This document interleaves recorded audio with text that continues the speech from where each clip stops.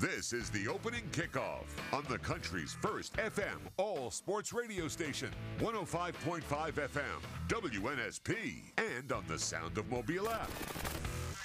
The latest sports, news, traffic, weather, and timely guests with Mark Heim, Lee Shervanian, and Michael Bronner. The opening kickoff. Here are Mark, Lee, and Michael. Well, you got two-thirds of that right. Mark has the day off. Michael's here. I'm here. Dan Jennings will be joining us in just a few minutes as my substitute co-host this morning. Currently, I guess, Michael, I was out this morning. You know, we're babysitting a neighbor's dog. It was like 68 degrees this morning. It's kind of neat, kind of cool. It's supposed to get up to about 90 degrees today, but being out there around 3:30, kind of a different look to the temperature. We've got a power pack show today, a lot of headlines. I guess the two big ones, the Saints win last night. They're 2-0, best start since 2013.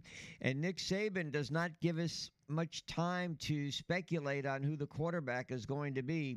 Jalen Milroe will be the starting quarterback, his third start. Remember, he missed the game against South Florida. He was basically benched. So Nick says, he's my guy. It's kind of the opposite situation as last week. He shuts it down on Monday. It was pretty surprising to see. And I mean, you guys talked about it kind of all day yesterday. I don't think the result is surprising that Nick Saban is going with Jalen Milroe, but I was surprised to see Nick Saban kind of shut it down this early in the week and say Jalen Milroe has, quote-unquote, earned the opportunity to be the starting quarterback. And now begs the question, you know, what happened last week in practice that kept him off the field so long against South Florida? Was it a pseudo-suspension? Did he, not react well to the news in practice that Buckner or Simpson were going to get an opportunity, and then that's why he was so not that, he's a good teammate, so that's why he was supportive of his teammates. But, maybe there was something else going on. So I would project this. Is this a one-game start, or is he my quarterback for the entire season? And I would throw this on, too. What if, against a very good Ole Miss team, you get off to a slow start, things aren't going so well? Does he reach into the basket again and pluck another quarterback out for the second half? I mean, when you anoint Jalen Milroe, are you saying you're the guy for the whole, for the entire game, unless it gets to be a rout or a runaway? I'm going to stick with you, or am I going to yank you if things don't go well? Yeah, he did say the term moving forward. So, I think Milroe's got a little bit of leeway here. I think at least more so than he did. That being said, I still think the thought remains that he's not just guaranteed to keep the job if he's not playing well. Like, if he comes out and throws 3 picks in the first half, I don't think he's going to play the second half. That being said, I like to think he's going to play a little bit better. I mean, he was bad against Texas. I hope he's going to be better against Ole Miss. I don't know if he's going to be better against Ole Miss. Was he bad against Texas because of the 2 picks, or were there other reasons? Because I don't think it was all on him, and it never is about a quarterback, but the offensive line was so basically like Swiss cheese, and then the bad snaps to the quarterback, and he made plays that many quarterbacks probably couldn't make. Yeah, he certainly wasn't the only reason that Alabama lost the Texas game. I mean, the picks were inexcusable, and the picks were a big part of why they lost. And he struggles to read a defense. That's undeniable. But all this being said, yeah, he's not the only reason they lost. They couldn't run the ball consistently. They gave up long touchdowns to Quinn Ewers. So, I mean, there's other reasons they lost the game, but ultimately when your quarterback commits 2 back-breaking turnovers, yeah, I mean, it doesn't give you a great chance to win the game. That being said, I would like to see Ty Simpson get a shot at starting a game, and the fact that Tyler Buckner started the game, I don't know. Does it make you think Tommy Rees just begged Nick Saban, all right, like, give my guy a shot. This isn't working out. And then, all right, well, we gave your guy a shot. He stunk. Tyler Buckner was terrible. We talked about that yesterday. I'd like to see Ty Simpson get a shot. I think we know what Jalen Milroe is going to give you at this point. I don't know exactly what Ty Simpson is going to give you, but I don't know. It might be a long season either way. My co-host has just moved in here, a former quarterback in his own right at Fairhope. He understands position. He was at the Texas game. Your thoughts on Milroe, Mr. Dan Jennings? Hey, I'm glad it's out. I'm glad it's out in the open. Good morning, by the way. Good morning. Good morning, Michael. Good morning. I'm glad they got it named. I think it's good that, you know what, where this team is now, in my opinion, as few of distractions as possible is a positive. So put the kid under center. He appears at this point certainly the most experienced, and this is a big week. This is a big step for the team as a unit. They went on the road in terrible conditions. They got a win. Was it pretty? No. But I think anyone who's ever been involved in sports, I'd rather win ugly than lose pretty. You're a diehard Alabama fan. So is Michael. You must be holding your breath hoping he does come out and play well, because if he doesn't, then what? Well, then, I mean, I think there's got to be a little bit of, he's earned the right to get extended opportunity here. I also think there needs to be some things looked at. Maybe you bend the offense to fit his strengths, and I hope that we see that come Saturday.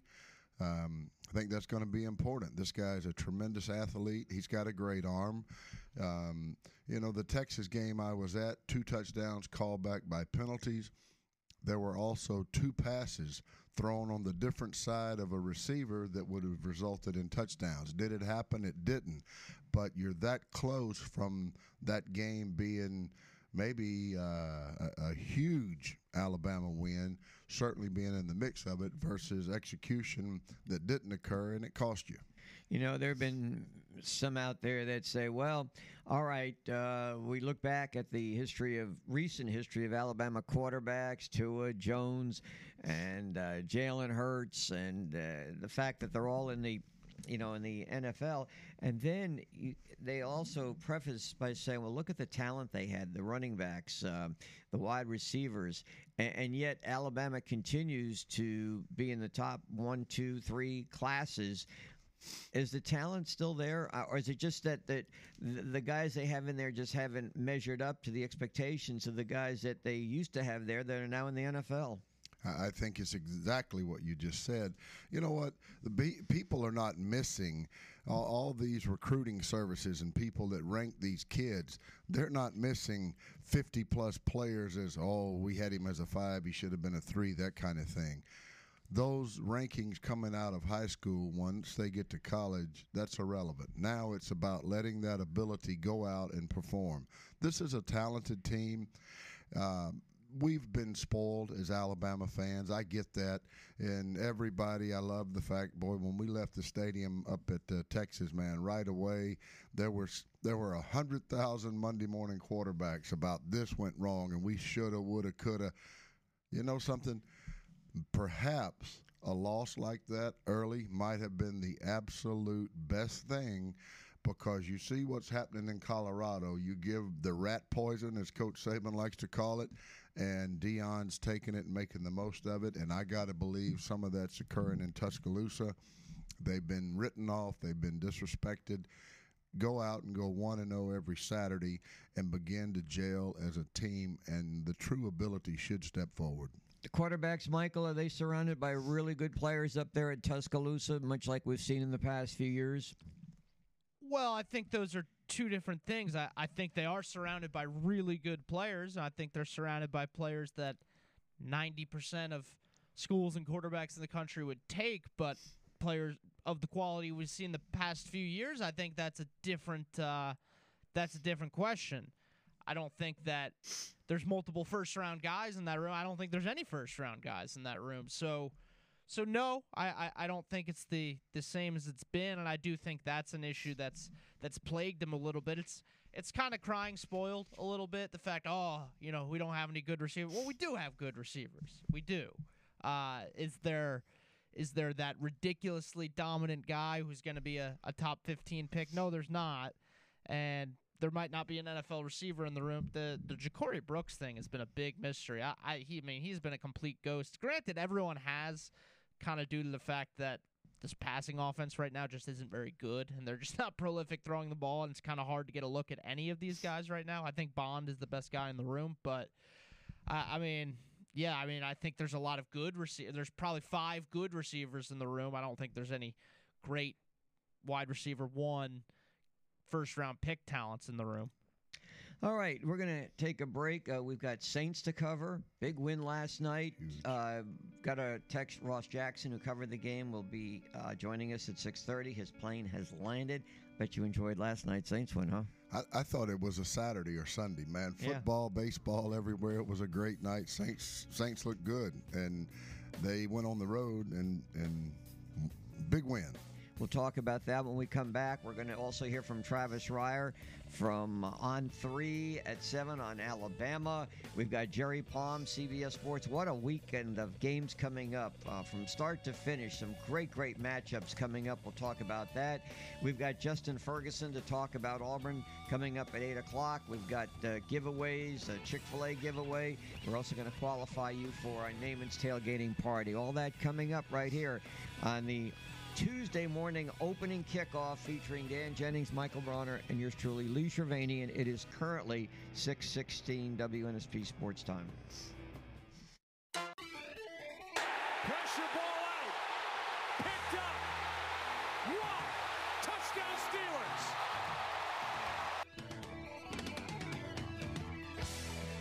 Didn't take long.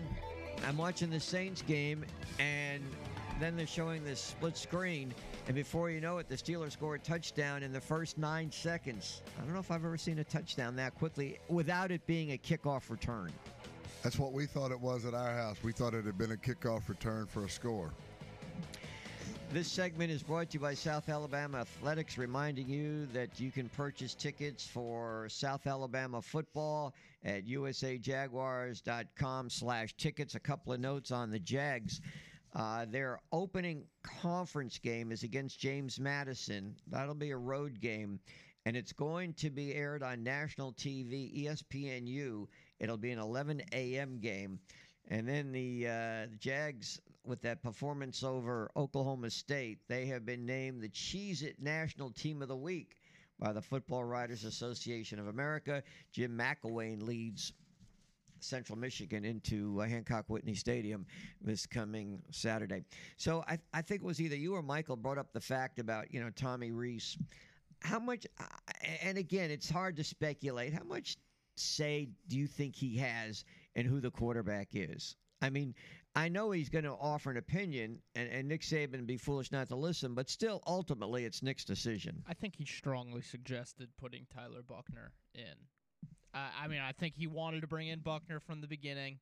I think he had an influence in Buckner having the backup job over Ty Simpson. What other reason can you give for having that guy over Ty Simpson? And again, I don't want to just continue ripping on Buckner, but well, you have. I know every week you pick on somebody. Well, it's Deion Sanders. It's Tyler Buckner. Who's it going to be next week? Tyler Buckner should have never been on the field, and we can pick on the Saints and Derek Carr later because they won, but ugh. Oh, wait a minute.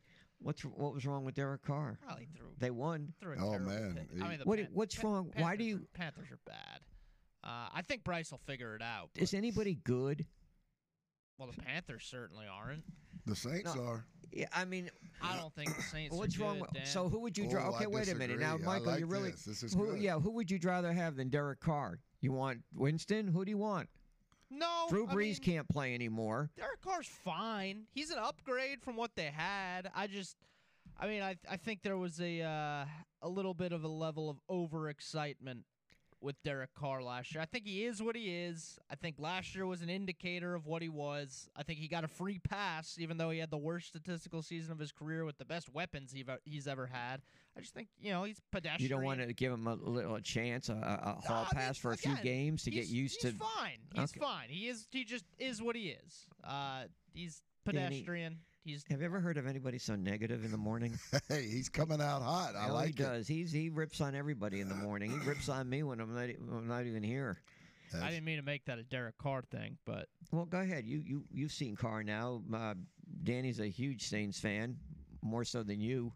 What do you think about Carr? Oh, I think he's legit. You know what I think? I think, number one, he's going to do what they brought him in to do, and that's distribute the ball to playmakers who, arguably, once they get Kamara back you may have the best group of 4 playmakers in the entire, maybe outside of Miami, in the league.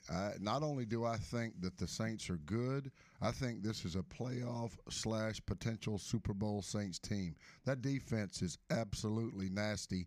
You watched that secondary last night, and we all talk, oh, Alabama's this, they're terrible, they're God, we need Bryce back. You saw Bryce last night in a situation where they were overmatched with their their receivers versus a Saints secondary that completely limited any opportunity to distribute the ball.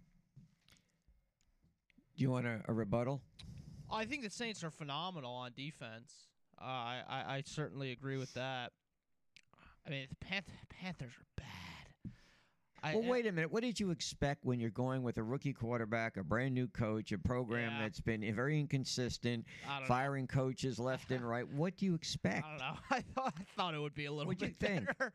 I thought it would be a little bit better. The much maligned AFC South. They got 3 teams there that 2-0 this year. Unbelievable. And you know what? To be 2-0, and every member of the Saints that was interviewed said, we haven't played our best game. We're far from it. Again, that to me goes back to what I have believed a long time. The way the NFL preseason is ran now, it absolutely does zero, in my opinion, to get the 53 guys that you're going north with prepared and ready to play. And I think you're seeing some of these games early in the season in the NFL that basically are the preseason games that are going to the 53 that made it versus everyone else getting an open tryout. Yeah, Lee, my opinion on the Saints is just that they've beaten 2 very bad teams in these first 2 weeks, and it's been close in the first 2. I think the Titans are terrible. I think the Panthers are terrible. We'll see what they do on the road in Green Bay next week. But Packers, I mean, I just think Carr's Packers terrible. He's fine. They're okay. Jordan Love, it's been a nice surprise. He's been pretty good. So we'll see. It's on the road too. Packers aren't terrible, but we'll see. I just think Carr's pedestrian. He's okay. He's better than what they had last year. They brought him in, and there was a lot of excitement, and I just think he kind of is what he is at this point. How would you like him running your Nationals team? Everybody wanting to leave. He better have some thick skin when he comes in that hot, because there's some fire coming back, and that's good. That's what makes Michael. He likes that. Thanks. All right, we're into a break. I don't think that's this radical take to say Carr is not like the spectacular quarterback anymore. He's fine. He's okay.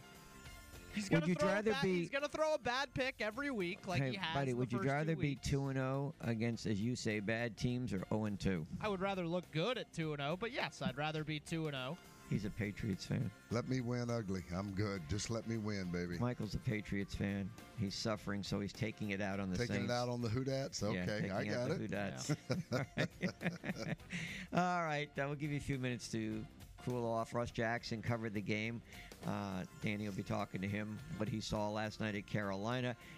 Bryce Young threw for just 153 yards. The question arises, should he be starting, and maybe give him a chance to soak it all in on the sidelines? This is the opening kickoff. Dan Jennings sitting in for Mark Heim. I'm Lee Cervani and Michael Bronner. It is currently... Panthers rush 5. Carr steps up and delivers downfield. Get him a 50-50 ball. What a catch by Olave. Ooh, they were talking about Olave's catch being one of the best catches of the year. We're only 2 games into the season. It was a, one-handed tip grab, and the Saints go on to win 20-17. The score maybe not reflective because Carolina scored at the end of the game and then also had a 2-pointer, which obviously closed to within 3. But Ross Jackson, and Ross, good morning. How are you today? Hey, buddy. Good morning. Doing great. So you're in Atlanta Airport now? Back home after the game, but a fun one to be at for sure. I appreciate you joining us. Why don't you tell our listeners now, you're with what, SaintsSI.com? Yeah, over at Saints News Network, Saints.media, if you want to find that on your browser, or SI.com/NFL/Saints, but Saints.media is easier. That, of course, is along with the Locked on Saints podcast.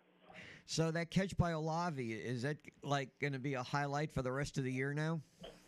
Yeah, I think it's up there. I don't know that I would necessarily call it catch of the year just yet. I know there's been some chatter around that. I think his former college teammate, Garrett Wilson, actually has him beat from the previous Sunday. That incredible catch that he made in the end zone helps with that one was a touchdown as well. But I do think Chris Olave made a play that is going to be replayed over and over and over again all throughout the 2022 or all throughout the 2023 NFL season. That's for sure. Hey, Ross, Dan Jennings here. Good morning. Hey, Dan. Good morning. Can you talk a little bit about truly what was one of the more remarkable efforts to this early in the season? The Saints defense, I mean, they were matched basically series for series in the first half, and then they just continued to flex their muscle. This unit truly is a playoff unit and a chance to be a Super Bowl type defense. Yeah, this defense is absolutely remarkable, and it's the DNA of the team. And look, we know since Dennis Allen became the full-time defensive coordinator back in 2015 that it would slowly kind of become the identity of the team, particularly in 2017 with that incredible draft class that they had. But really, I mean, here since he's taken over as head coach, it's become more than their identity. It's their DNA. It's imprinted in who they are. That this defense is the unit. I mean, their ability to be able to go back and forth, they're right now on pace to, have their second best 3-game start of the season, to a season in terms of points allowed since 2021, where they allowed only 13 points over the course of those first 3 games, Saints allowing only 16 points on average over these first 2. So they've been absolutely remarkable. They continue to get the ball back to the offense, whether that means getting the opposing offense off the field or taking the ball away, which we've seen more in these first 2 games than we saw maybe through the first stretch of, 4 or 5 games of the 2022 season. They're absolutely remarkable, and I think you're right. I think this is a special unit over on defense, and now you just want to see the offense catch up in terms of the potential that it has versus the execution that we've seen so far on the field. I tell you, the play of the linebackers, DeMario Davis and Werner, those 2 guys, man, they're sideline to sideline, and they just have that ability to take over a game in a way that you really like to see, and they make a statement. Let's going offensively. We have, one more game until we get Kamara back? Mm-hmm. And I think from a standpoint of just pure weapons, when you look at what these guys are able to do, and what was it clicking on all cylinders? And that's another question I have for you. But I got to believe that when you get Kamara back in the backfield, that makes teams give a little more credence to stopping the run. Is going to open some things up for Carr and that great group of receivers.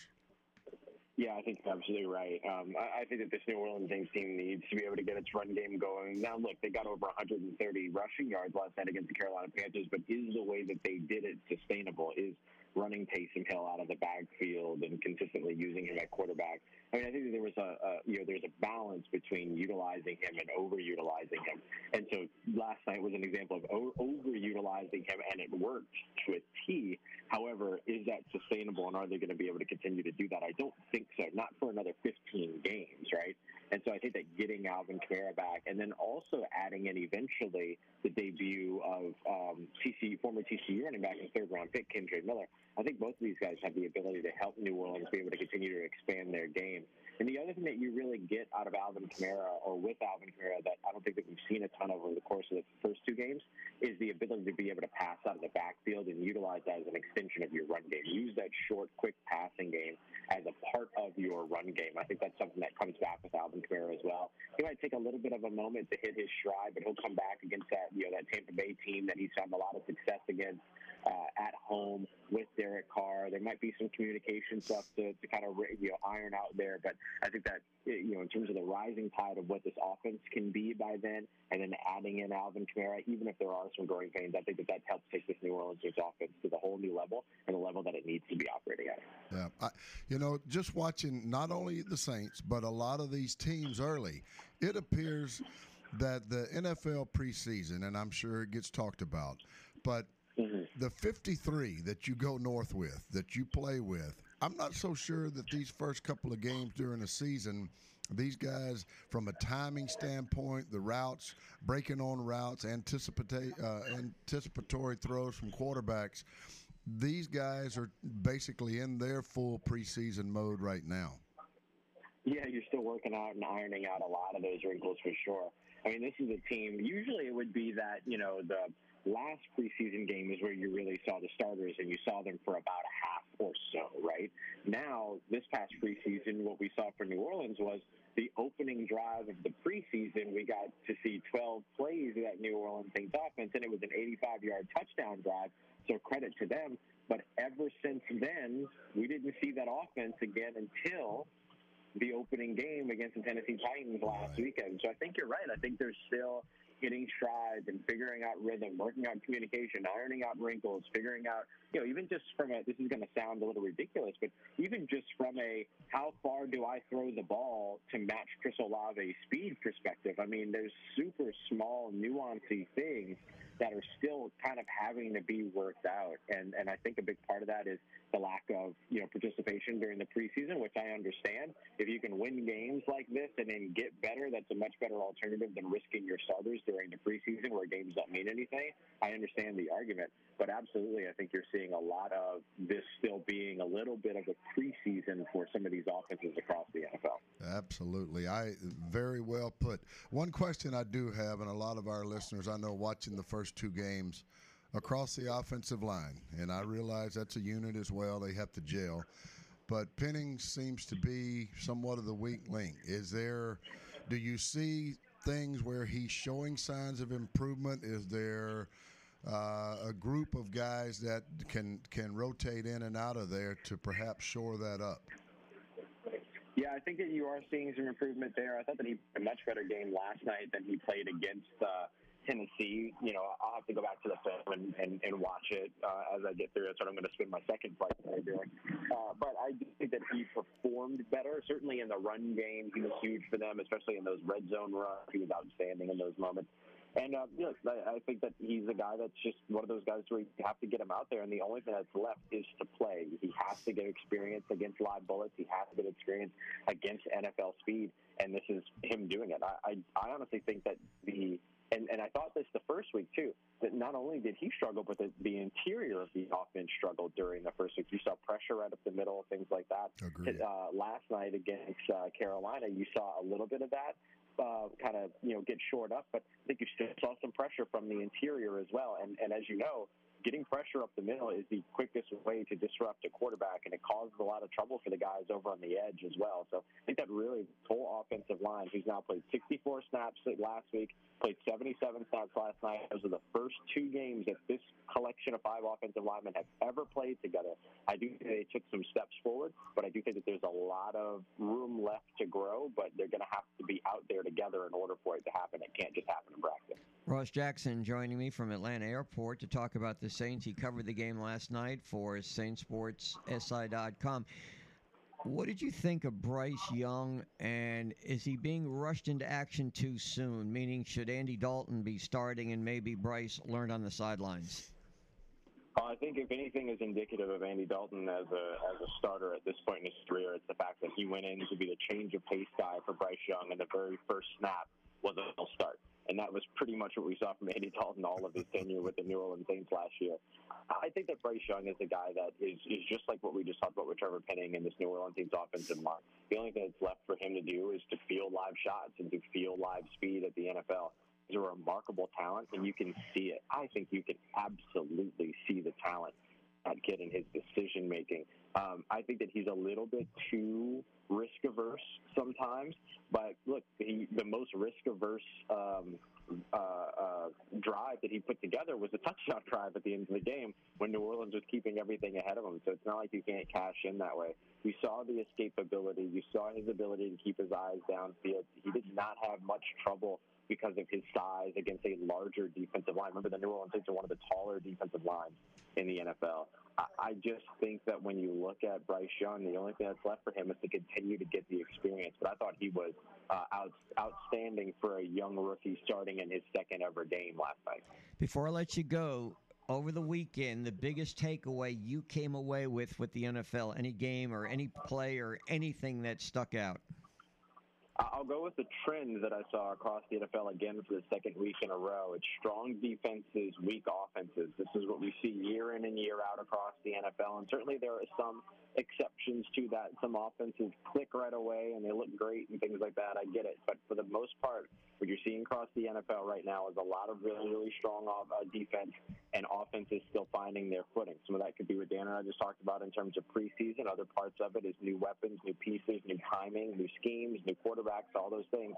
But eventually, once the NFL kind of settles into its rhythm after the first quarter of the season and the offenses get clicking, this is going to be a very, very exciting season of NFL football here in 2023. Ross, we'll check in with you next Monday after the Packers game against the Saints. I really appreciate you taking time to join us.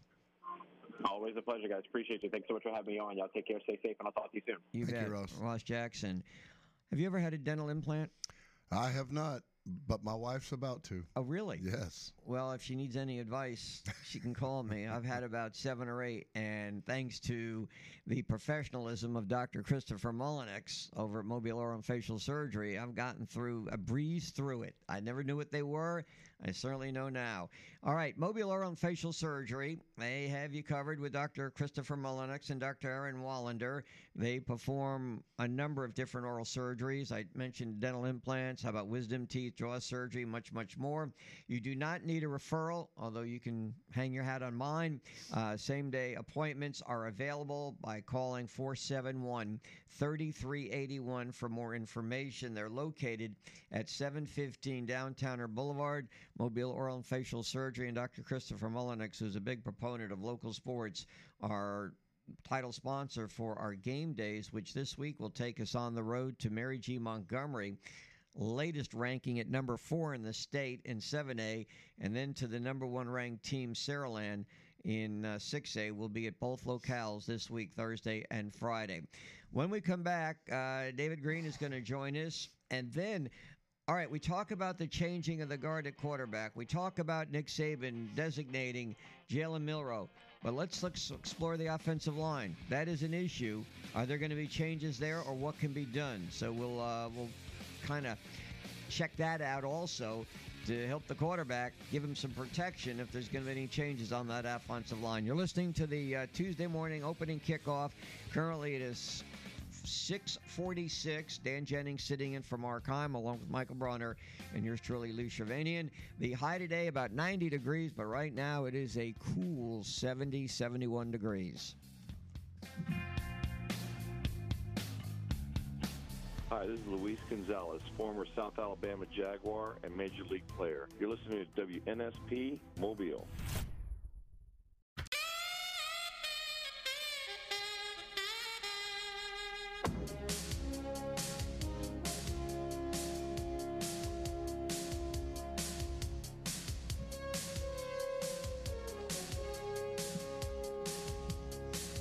All right, good morning. 6:50 WNSP Sports Time. I couldn't get Harry Hamlin on this morning from LA Law, so I got David Green from Lower Alabama Law. He's more up on it anyway. As good as it gets. Yes, Dan Jennings sitting in for Mark Heim. Let's check in now with David Green. David, welcome to the show. How you doing this morning?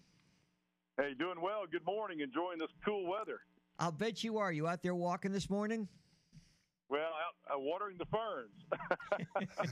Hey, somebody's got to do it. That's right. David, let's pursue personal injury lawyers. How easy is it to hire a personal injury lawyer, and what are the advantages? Well, it's very easy to hire a lawyer from Green and Phillips. We make it so simple. You can go online. You can fill out the form. You don't even have to come in. You can have a Zoom call if you prefer. I know my father was an old paper mill worker and very humble man, and so things like that sort of frightened him of, kind of going to see people like what we do, which is kind of interesting in itself. But, it makes it so, we make it so easy that you do not have to come in. We can handle everything remotely. We have clients all over the country, mostly Alabama, Mississippi, Florida. But we do have clients all over that we talk to often. But a Zoom call can be done. That's just made it so easy. All the problems with COVID really made it easier for being able to talk to your lawyer. So we can make it so simple for you. You only pay if we win your case. It is a really good situation. There are a lot of other great law firms that do the same thing. So not just us, but if you have a problem and you need to talk to someone, we can certainly do it and make it simple for you, so you don't have to take off work. And one of the things too that we were just talking about yesterday, so many times people are involved in a crash and they don't think that they're hurt. And they say, oh, well, gosh, I'll just deal with it and go on. You really ought to get checked out by a doctor and make sure you're okay. We've seen it over and over and over again in the past 26 years where folks will have a very minor seeming accident and have something major wrong. Not wishing that to happen to anybody, but, gosh, you can have a torn shoulder or a hip or something of that nature that you don't realize you have. And then down the road, if you've not documented that you had a problem, then you're going to have a real problem proving your case if indeed you choose to have a case. Question for you. If you're involved in an accident, what's the pecking order for making calls? Obviously, you call police first, right? Do you call? Yeah. Is it at that time? Do you call for an attorney? Like, if I was in an accident, would I call your office right away during the accident investigation? We've had folks do that before, but I think, number one, the most important thing is to get your vehicle out of the roadway so nothing else happens, so no one else is hurt. Call the authorities, seek medical treatment, and then make your phone call to a lawyer of your choice. I think that's super important. I've had people call me at all different crazy times, and that's fine. But it's very personal. It's very much what you feel like you want to do. But very, very important to get the authorities out, make sure it is documented what happened, how it all happened.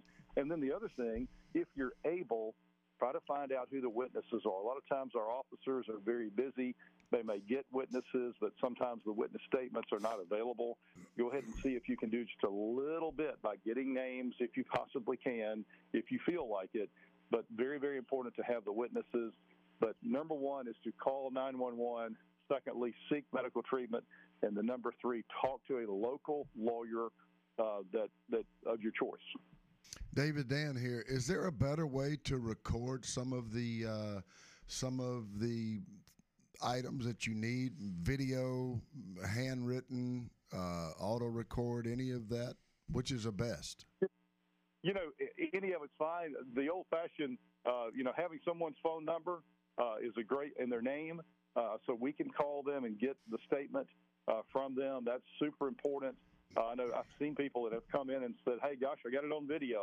I got the person that saw it just to tell me what happened. So if you feel like doing that, that's okay too. But, having the ability for us as we're putting the case together to have the phone number and the name is so important. We tried a case about 3 weeks ago and actually got a very good verdict. Case is still going on, so I don't want to talk too much about it. But we had witnesses that we had had names and numbers. We were able to call, take their statement, take their deposition in some situations, and basically prove the case for our client. So just important to make sure you can reach out to that person. Name and phone number, the most basic way, a lot of times is the best. But, gosh, you can get a video. That helps too. All right, David, I'm going to ask you a sports question. We haven't talked about this, but it just came to my mind. What with the news about Travis Hunter, the Colorado dual threat safety wide receiver, put out of action for a couple of weeks on an illegal hit, blindside hit. And I'm wondering, could a case like this ever come to court? Generally not. And you really, it depends on, I guess, the regulations out there. I guess that case or that situation, that was in Colorado, I think. And so depends on kind of what their laws are out there. But generally there's protections in that. But, that I saw that hit and it just seemed like, gosh, it shouldn't have happened. And I know folks get excited during games and get all riled up, but folks need to control themselves. And so, unfortunately, hopefully that young man's going to be okay. I know that was a pretty serious injury, and I really hate to see anybody get hurt. But I know that, we all get excited in games, and gosh, but you got to control yourself. And so, hopefully that won't happen again. But I don't know that there will be any charges out of that. But very unfortunate situation. I hope that young man's going to be okay. So far, the aftermath of that hit is that Hunter will miss the Oregon and Southern Cal games for sure, maybe more. But investigators are now checking into death threats against Henry Blackburn. He was the guy that hit Travis Hunter, and apparently social media and whatever, there have been death threats against him and his family. So this has become a kind of a big issue out there in Colorado, and I was just curious and I didn't mean for this specific case, but a hit like that, especially if a player was put out for the whole year, if it could wind up in court. But if that happens, we'll be talking to you about that soon, but we'll see what happens down the road with Hunter and Colorado. David, I can't thank you enough. The number to get in touch with Green and Phillips Injury Law Firm is? Yeah, very simple. It's 251-300-2000, 51 North Florida Street here in Midtown Mobile, or the Forbes Building in downtown Birmingham. Thank you so much for joining us. Check in with you next Tuesday. God bless. See you guys. All right, when we get to Travis Reier, besides the quarterback naming of Jalen Milroe, Michael, do we know if there's going to be any changes on the offensive line yet? Not that I've heard, but, ooh, boy, it almost doesn't even matter. Like, when you throw Milroe out there, it's almost like you're conceding that, well, the offensive line is terrible, so Milroe gives us the best chance to win with this terrible offensive line because the guy's going to be under pressure anyway. So, I don't know. Caden Proctor is a revolving door right now at that left tackle position. So, it's bad. I don't know what the solution is. I think that's one of the things that the transfer portal has hurt Alabama with is depth on the offensive line. Isn't one of those that left George? Was it Damian George? I believe so. And he's been suspended for the first half. He was involved in the Tennessee-Florida fight. He's, I believe, with Florida. He's a guard, not a tackle. But he's been he'll miss a half of their next game. All right, for Dan Jennings and Michael Bronner, I'm Lee Cervini and Travis Reier on deck. He'll be talking about Alabama. He's with On 3 Sports. That'll be one of the highlights of the 7 o'clock hour. Hour number 2 on the way on WNSP and WNSP.com.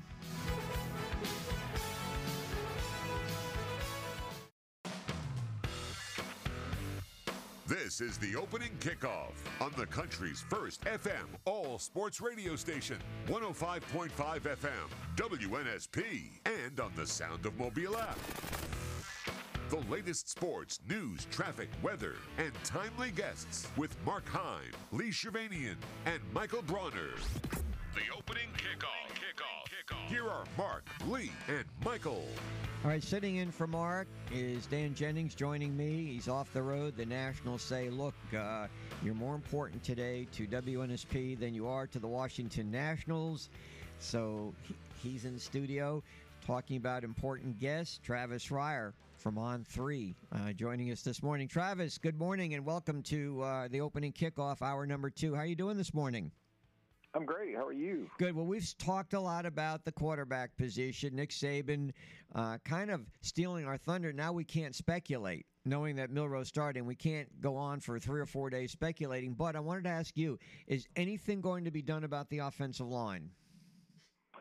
Yeah, I would think so. I would think that's a daily evaluation going on at this point. Now, they were without Tyler Booker, one of their starting guards, down at South Florida, but they obviously had issues beyond just one position, really, other than J.C. Latham.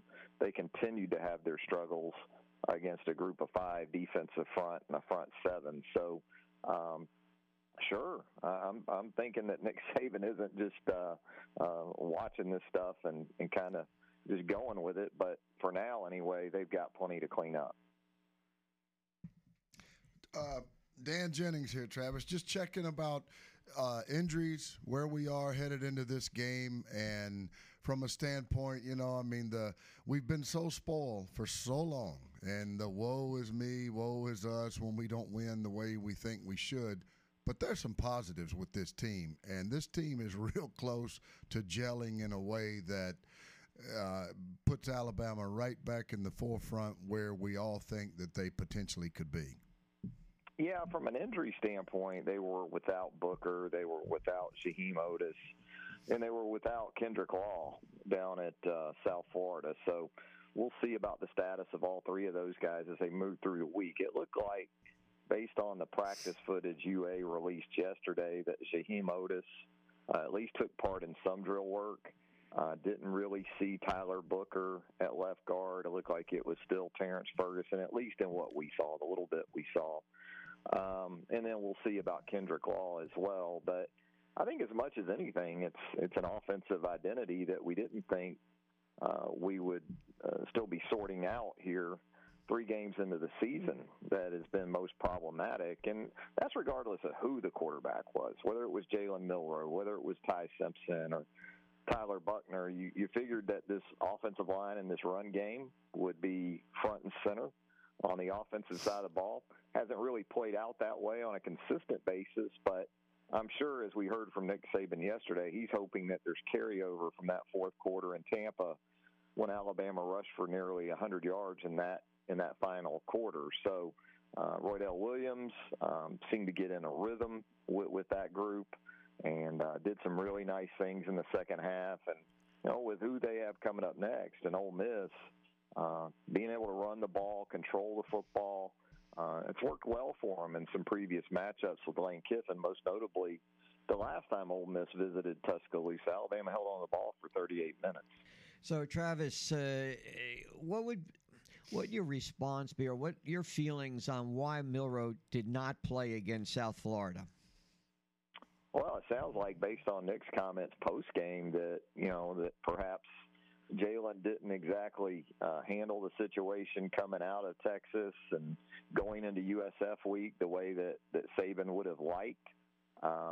So in some ways, that may have forced the situation more towards Tyler Buckner than anything else, although the reaction may have spawned from the fact that they were going to take a look at Tyler Buckner. So a couple of different ways to look at that. I think, as Nick said, he was then pleased by the way Milroe handled the situation in game and the leadership he displayed. We can talk about the intangibles and all those things. Bottom line is, through 3 games and what we've seen of these 3 quarterbacks, as much as anything, Alabama's explosive play potential has been far greater with Jalen on the field than with Tyler Buckner or Ty Simpson. Now, he turned the ball over a couple times. Those were critical turnovers in that loss to Texas. He also lost a couple touchdown passes, though, in that game to penalties. So sample size being what it is, and again, the reality that as much as you might think this defense by the midway point of the season has a chance to be really, really good, you still have to score points in today's football. And, this is an offense with Ole Miss coming to town that could put you in that position of needing to score, high 20s at least, maybe into the low 30s potentially. So you have to be equipped in a way to be able to do that. And I think the thought is right now that Jalen Milroe gives them that best chance. I absolutely agree with you, Travis. One thing, that gets lost a little bit, we talk about the 2 touchdowns that was taken off the board against Texas. There was also two passes that if the ball is thrown on the other side of the receiver instead of the backside, they're easy walk-in touchdowns. So that's just an accuracy thing that should come with time, should come with timing. And like you say, I think this kid puts the best opportunity to control the clock, control the ball, and his athletic ability is without question. And it gives Alabama a chance for big plays in a game that they're going to need to control the ball and keep Ole Miss off the field. Yeah, and I think that, if you incorporate him maybe more into the design run game, you can get some help there to keep so much of the focus off the backs and keep backside defenders honest on some of these runs where, we see that they're just running to the back, on some of these zone read looks. He keeps it a little bit more, and even on, again, just more quarterback-centric runs, I think for them to reach their ceiling as an offense, just about every snap needs to present the potential for Jalen Milroe to do damage with not only his arm but his legs, too. Talking with Travis Reier on 3. So, Pete Golding, defensive coordinator, Ole Miss, what impact does he have on this game? Well, you know he knows the personnel involved, right? I mean, obviously Pete being around the program as long as he was and actually recruiting a lot of these guys for Alabama. He was a really good recruiter for Alabama. That's where it starts probably first and foremost. You know, Sark had a little bit of that, but Pete should have even more. And then also Charlie Weiss Jr. Goes back a ways with Nick as the offensive coordinator for Lane these days. So there's familiarity. There's no doubt about that. You know, they have improved, I think, defensively. They had to from where they were a year ago. So it's been a good start, I'd say, for Pete in that regard. You know, I think for Alabama, again, you're going to think that, you know, we're big, we're physical. We should be able to control the line of scrimmage. Now, you know, whether it actually plays out that way, you're wondering a little bit after these last three games. But that should be the approach for Alabama. You look at Ole Miss defensively right now in terms of just numbers. I think they're 11th in the league in total defense. They gave up 474 last time out to Georgia Tech in the win last Saturday. And Tech ran for nearly 170, threw for a little more than 300. So we're able to maintain some balance in running 89 plays. And I think that's Haynes King is the quarterback at Tech now from Texas A&M, did a nice job for the most part in that game. So you still have to have a threat at the quarterback position throwing the football, but more balance between run and pass. Then I think Alabama can take advantage of the talent deficit that should be in play. Travis, you know, we hear Coach Saban talk all the time about each team grabbing an identity. What is the identity of a club? Through three games, do you think that we are a running team capable of passing or a passing team that can run? I think Alabama needs to be a more run-centric team that can also hurt you throwing the football. You know, a team that is able to establish the run game early and then off of that work the play-action game. I don't think this offense is best suited for just straight drop-back passing and asking these quarterbacks to go through full field reads before making decisions. I think everything needs to be predicated off the run. Gotcha. And if they're able to do that and truly establish that as their identity against quality opposition, they still have a chance to win a lot of games. Can't thank you enough, Travis. How can our listeners follow you?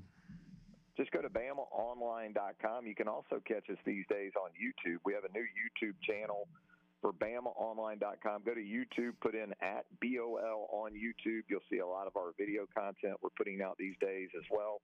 Thanks for the time, guys. You bet. We'll check in with you next Tuesday. Travis Reier on Alabama. Alabama Ole Miss this coming Saturday at 2:30 CBS on ZEW 92.1, 3 hours before, with the pregame show at 11:30. And we will continue to talk about Alabama and Jalen Milroe as the quarterback. Later on in this hour, Jerry Palm from CBS Sports on some of the big games coming up this weekend. Florida State, Clemson, Notre Dame, Ohio State, Oregon, and Colorado, just to name a few. For Michael Bronner and Dan Jennings, I'm Lee Shervanian. Currently at 7:16, we got a scoreboard, traffic, and weather coming up on WNSP and WNSP.com. Hi, this is Juan Sierra, former South Alabama Jaguar, former MLB player, and you're listening to WNSP.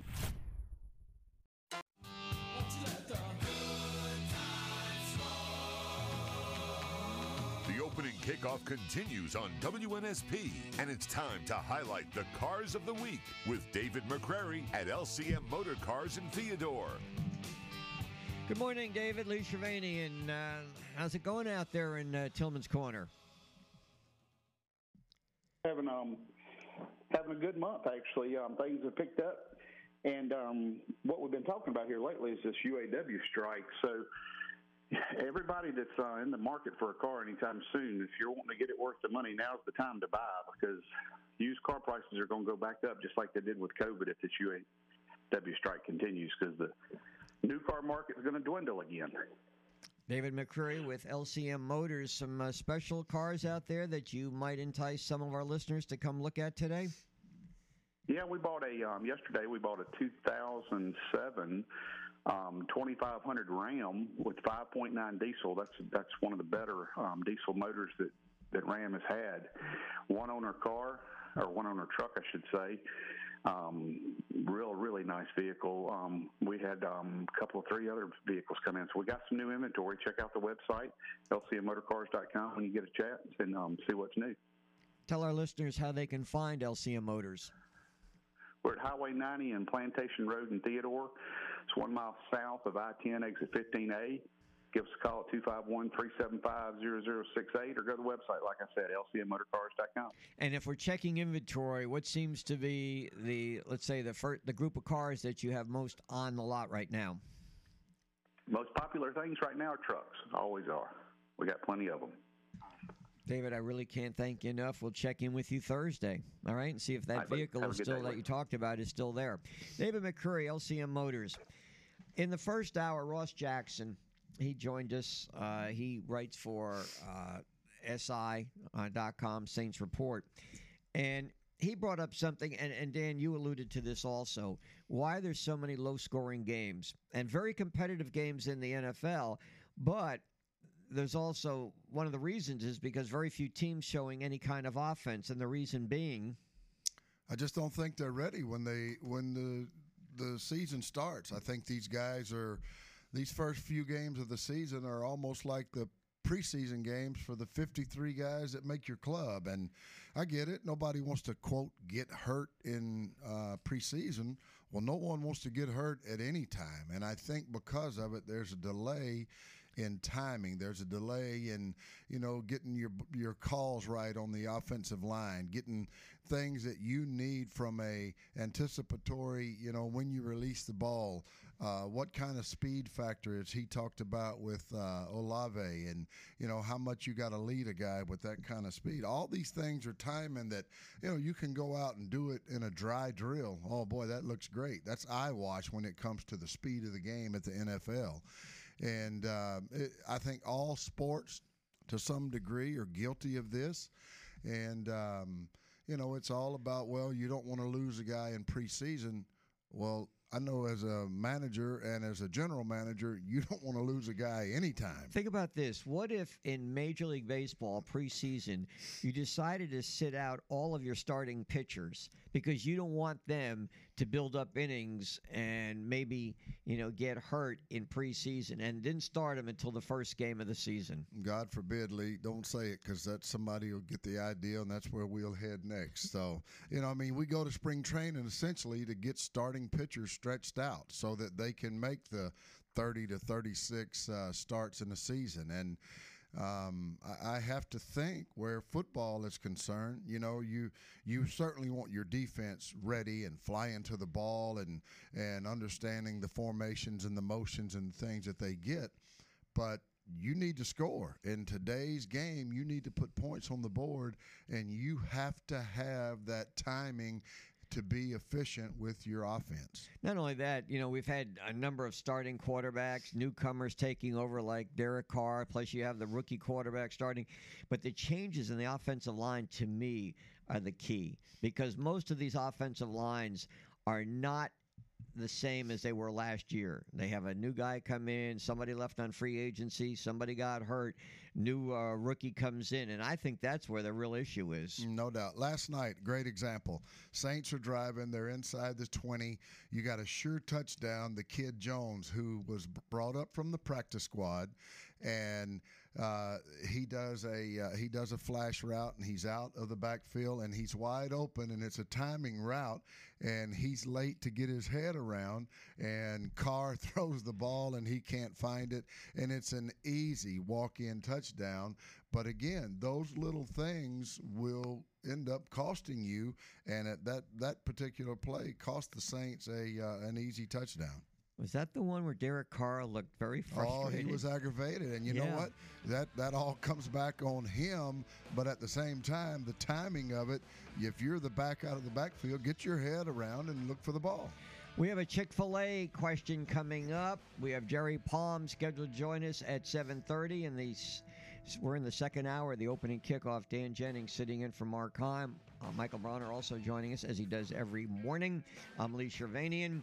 And then in the 8 o'clock hour, we'll talk some Auburn sports with Justin Ferguson, and maybe a guest or two arranged by Mr. Dan Jennings.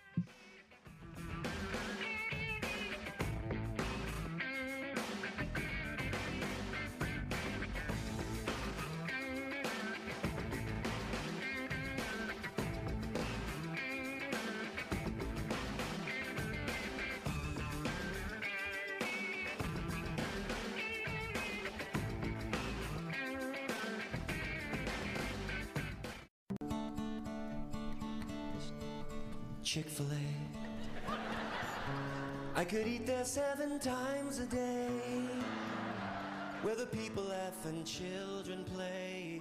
Oh, I'm in love with Chick-fil-A. So when you're traveling around the nation for the Washington Nationals, do you run into any Chick-fil-A's, Danny? In every city I'm in, yes, sir. All right. Why don't you give the Chick-fil-A question? So, all this noise about the Alabama quarterback.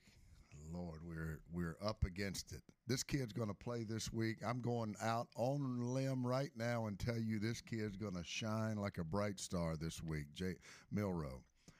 But in 2016, Alabama played in the great state of Texas against Southern Cal and won the game 52-6. And during that game, Nick Saban replaced a quarterback and inserted a freshman by the name of Hurts. Who was the quarterback that was replaced? All right. So if you know the answer, Michael's waiting for you. He knows the answer because he told it to us. it's like, Michael's locked in. Well, he is. He's locked in when it comes to Alabama for sure. 694-1055. Michael, we ready to go with Jerry Palm, CBS Sports? Yes, we are. Jerry, welcome to the opening kickoff Tuesday morning. Good morning. How are you today? I'm all right. How are you? Wonderful. We didn't have too much going on nationwide. Obviously, the Alabama game provoked a lot of comment around here. So now that Alabama's out of the top 10, where do you have them down the road in the bowl structure? I had Alabama in I still have them, I think, in a New Year's Six game. I haven't totally given up on them. But Alabama's got some work to do, to be sure. If they're going to make one of the better bowl games this year, it's going to have to be, a situation where they find a quarterback that they trust. And right now they don't have a quarterback that they trust. But we'll find out pretty soon here if they trust him, because they're getting a big test this week. Actually, I do have Alabama. Where do I have Alabama? I still have them in the Peach Bowl with Penn State. So let me ask you this: which teams do you have now in the college football playoffs? Georgia, Michigan, 1, 2, 3 Texas, and 4 Florida State. So you'd have Georgia playing, what, Florida State? Right, Sugar Bowl. And then Texas and Michigan in the other game. In the Rose Bowl. Yeah. All right, this is a huge, huge weekend in college football. I'll get to some of the games, but I want to ask you, if Colorado somehow, some way defeats Oregon, do you consider them a top 10 team? Yes, I would. Colorado, they're off to a good start. They're getting a lot of publicity, of course, because Deion Sanders is your coach, and so you're going to get a lot of publicity. But the real tests for Colorado start now. Oregon and USC in back-to-back weeks. This is where we find out how good Colorado really is, and they're disadvantaged because Travis Hunter's out. Their two-way player plays about 100 snaps a game, both sides of the ball.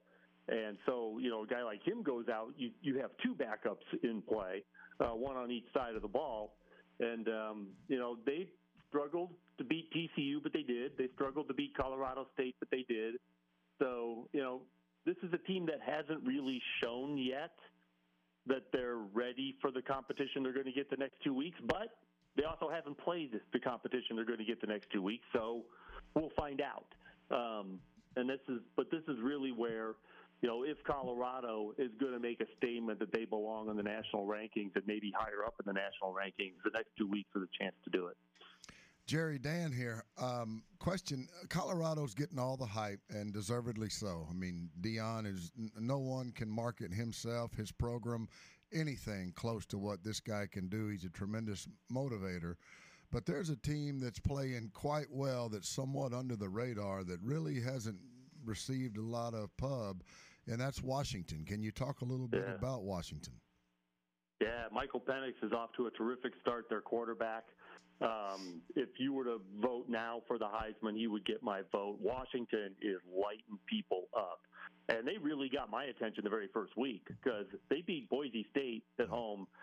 You know, that's fine. They should beat Boise State at home, but they beat them by, 35. I mean, they crushed Boise State. And that's a team that might go on to win the Mountain West this year. And it's like, all right, so that's a pretty good team. And they just laid waste to them. They laid waste at Michigan State this week. They are running roughshod over people. And if you're not yet paying attention to Washington, you should be paying attention to Washington because they look like the best team in the Pac-12 right now.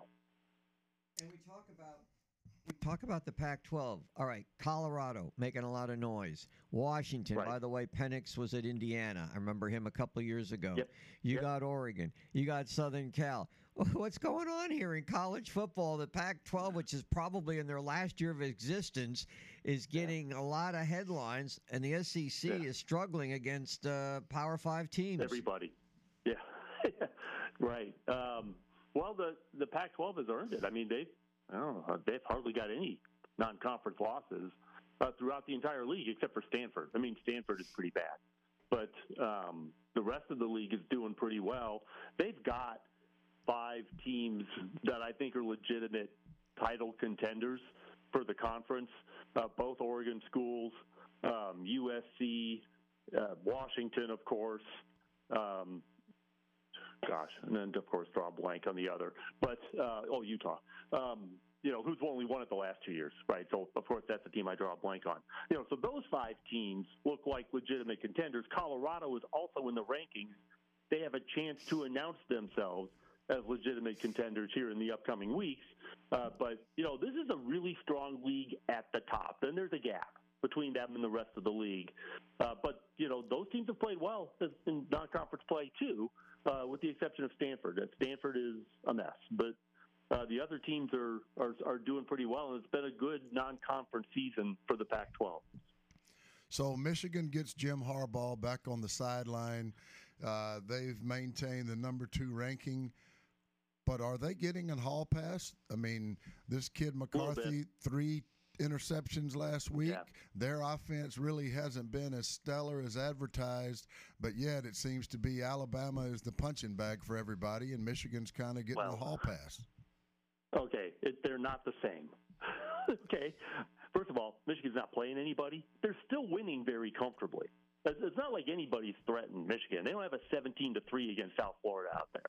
All right, so Michigan is playing with their food right now a little bit, but they're not in trouble yet. Until somebody starts to threaten them, Michigan's not got a problem. But yeah, they've been kind of lackadaisical. I'm just going to go with that. They've had really big spreads. I don't think they've covered one yet. Right. But they're winning plenty comfortably. But yeah, they're not sharp. I don't think it has much to do with Harbaugh not being there.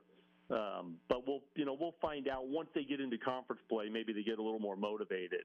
But they get Rutgers this week, and they better show up because Rutgers has actually played reasonably well by their standards anyway at the beginning of this season. But yeah, at some point Michigan's going to have to light the fire a little bit if they're going to win this league because it's going to be very competitive at the top of their division. It's not just Ohio State who has a big game this week, but also Penn State is looking very good right now. Jerry Palm, CBS Sports.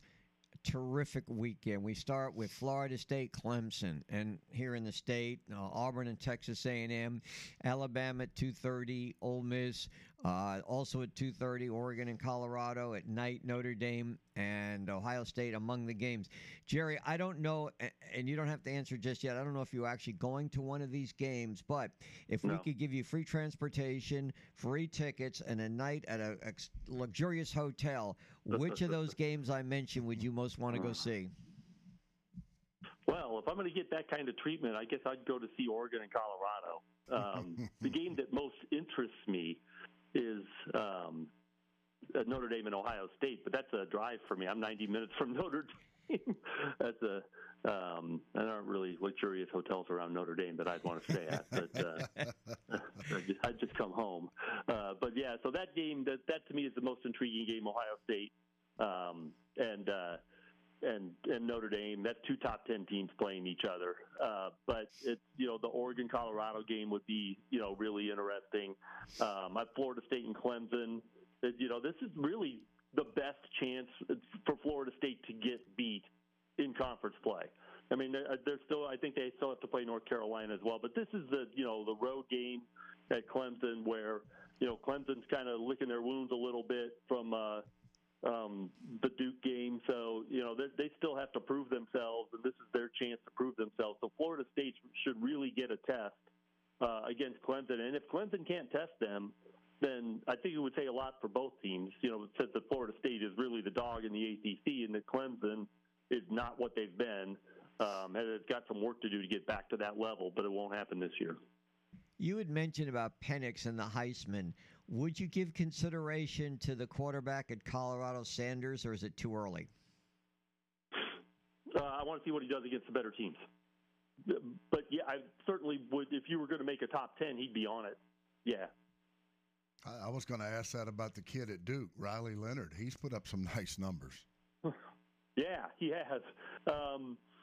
And really made a statement in that Clemson game. That was a terrific game for them. We'll have to see more how he does through conference play and all that. The level of competition hasn't gotten there yet. I mean, Clemson is a good team to be sure, but I want to see more from him before we start talking about him. Who do you like in that Ole Miss Alabama game? Boy, it's hard for me to pick against Alabama. They're at home, right? That's a home game. They're home. Yeah. Yeah. I mean, Mississippi's a good team. They better get some better quarterback and offensive line play. They're really going to test them. Mississippi's really going to test them. But I hesitate to pick against Alabama at home. And, of course, I've already been wrong with that once this year. All of us. So the big story in college football is obviously Colorado. What other stories would you not so much supersede Colorado, but maybe 2 and 3, right below Colorado? Well, we talked about one of them already, and that's Washington. Because they're off to this terrific start, and so I don't know that we need to talk about them again. But that certainly would be one of the ones that I would put at the top. And Florida State and Texas really kind of together as teams that are looking to restore past glory and possibly push themselves into the college football playoff. And really, the stories are similar, in the sense that these are bigger names that haven't done much of late. Well, now this year they look like teams that are capable of doing much and have already shown us a little bit of that. Jerry, many, many thanks. We'll check in with you next Tuesday after this blockbuster Saturday and get your thoughts on those games. You have a great weekend.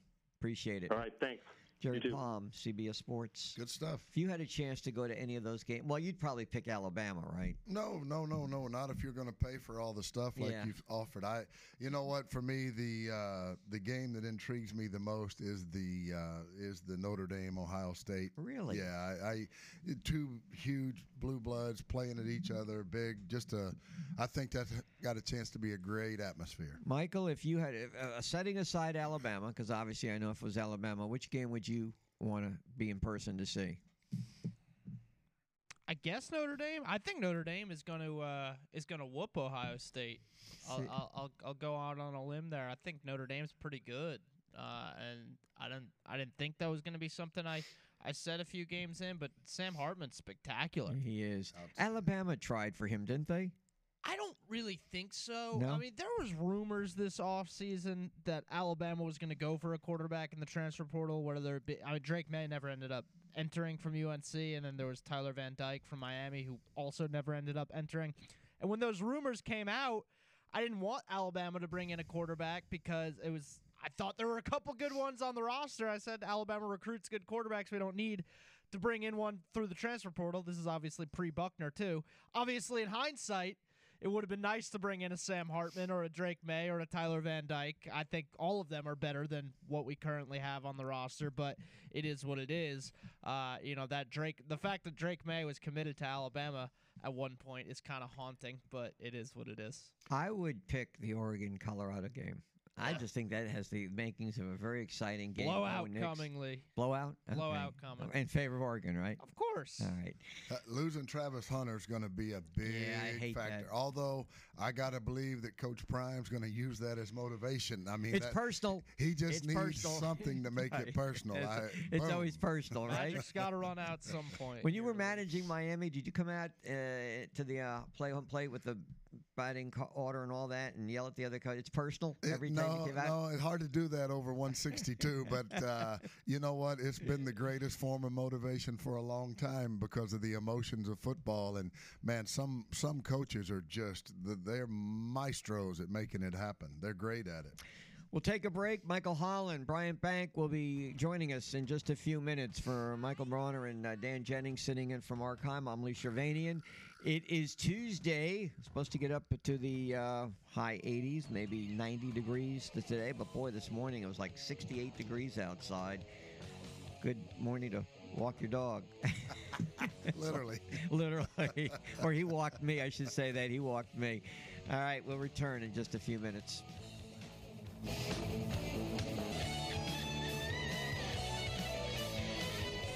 This is Joe Espada, bench coach of the Houston Astros, and you're listening to WNSP.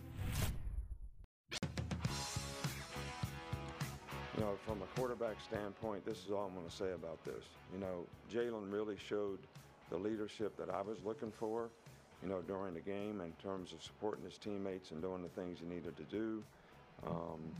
He's had the opportunity to play, so as the other guys. Jalen played the best of all those guys, and so I think he's earned the opportunity to be the quarterback. That's it. So we can't speculate all week. We thought we'd have some fun with that, speculating who's going to take the first snap against Ole Miss, and Nick Saban squashed that. We're going to now talk with our good friend Michael Holland, a big part of our Friday night coverage of high school football. Michael not only covers games for us, but he's the market president with Bryant Bank. This week's player of the week, we went defense. Brandon Purifoy, what a game he had for Viger against Williamson. Michael, welcome to the show. Good morning. How are you today? Hey, good morning, Lee. Good morning, Dan. Good morning, Mike. You don't mind following Nick Saban, do you? Not at all. What an honor. Yes, I bet. Let's see our subject of the day. Oh, wow. Mail fraud. Mail check fraud scheme. Talk about that with us.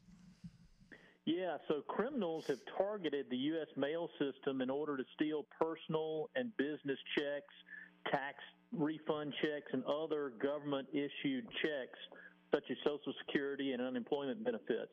And these criminals are networked all across the country.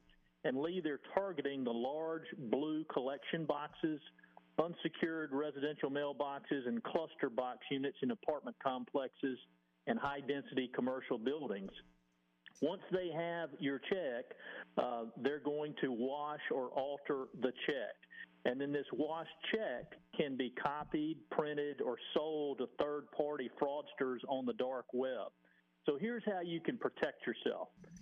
Pick up your mail promptly. Use a postal service such as hold for pickup, signature confirmation, or informed delivery. And if there's one tip you pick up today, if you are a business owner, ask your banker about Positive Pay. Positive Pay. It is a terrific service offered to business owners. If you have been a victim, contact the U.S. Postal Inspection Service and report what has happened to you, and then they can help you get that resolved. So that's what's going on as it relates to mail fraud, Lee. And if you have questions about this or any other banking topic that may interest you or is going on currently, give us a call at Bryant Bank, 264-6575. Better yet, come visit us. We've got an office in Mobile on Airport Boulevard. We're in Daphne, Foley, and Orange Beach. As always, Michael, thank you so much for joining us, and look forward to the Bryant Bank Player of the Week Friday night, announced during the Pigskin Pete postgame show. All right, Lee, have a good one. You bet. I wanted to ask you what's going on in baseball with the Braves. We talked about this last week. After Atlanta clinched the National League East, and it's a whopping, they had like a whopping 15-game lead on Philadelphia. They have since lost 4 in a row, and most of those games haven't even been close. I mean, they're down early. But here's my point. It's one thing to know that you've clinched, but you're also playing for home field advantage. And I think right now the Baltimore Orioles are just 2 games below the Braves. Dodgers are a little further down, so that you want to, if you get into a 7-game series, to get that 7th game on your home field. Having been associated with teams that have gone to the World Series, also with teams that haven't, is there like a mental letdown after you win the National League divisional or your division? That's a great question, and I would tell you I've experienced it both ways, and yes, I think there is. The 2 times I've been part of a World Series championship, we've gone in as the wild card, and you have realistically you fight until the end, and there's that edge every day. I think September and October baseball, you hear the saying, who gets hot at the right time. That is such a key component for the postseason. And, Lee, when you look at teams that clinch early, the positive part is you can get guys off their legs. They get rested. Everybody's beat up. Everybody's sore. Everybody's banged up right now over the course of this many games. But that timing, that edge, that, every night matters kind of thing, once you clinch it, it moves to the back burner a little bit. Now, that's not to say you can't get it back, because as we all know, talent is going to win. But talent winning and being hot at the right time is the key to that success in October. And again, they're playing for home field advantage, and it's not guaranteed right now, because when I say the Orioles, if both teams made it to the World Series, you still want to get that 7th game at home if it turns out that way. There's also other stories about this Braves lineup, which right now is, I'm not sure exactly how many. I think they have 288 home runs. The Twins have the all-time record. Is this the deepest lineup that you can remember since you started getting involved with baseball? Wow. You know what? In terms of pure power, 1 through 9, you have to put it in the mix. You look at the last Yankee team that three-peated. That group was pretty special, but didn't have the same type power that you're seeing from these Braves. I heard a discussion on the radio yesterday, and they're tossing out the greatest lineup ever. And you can certainly argue that, man, when you look up and down this lineup, there's nowhere to go for outs, and you make a mistake, certainly on the plate and on the inner half, any of these guys can get you. And you got a first baseman here that's got 50 home runs and 130 RBIs, and he's probably going to finish 4th in the MVP race, which is unheard of. So yeah, they're legit, and it's the baseball in 2023, but they have accumulated more of these type guys than anybody, and it makes them special. When the postseason begins, do they still have that ridiculous ghost runner at second base in extra innings, or no? I think they do away with it in extra innings. That's a great question. I don't know off the top of my head, but I think they do away with it in the postseason, Lee. And have they decided yet on robo-umps for next year?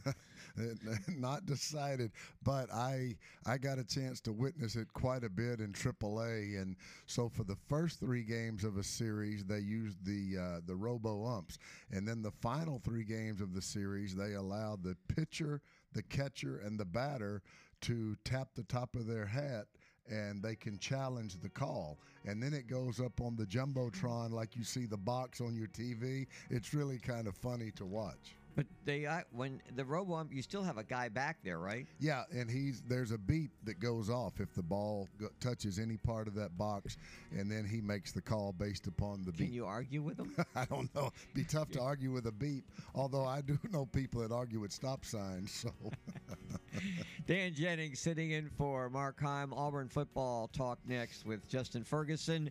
And I think Danny's got a special guest or two coming up in the 8 o'clock hour. Hour number 3 coming up. Still a lot more talk on Jalen Milroe taking over as the Alabama quarterback.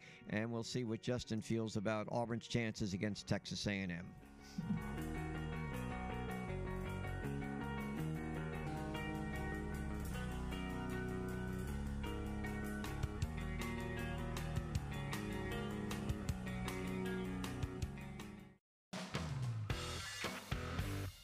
This is the opening kickoff on the country's first FM all sports radio station, 105.5 FM, WNSP, and on the Sound of Mobile app.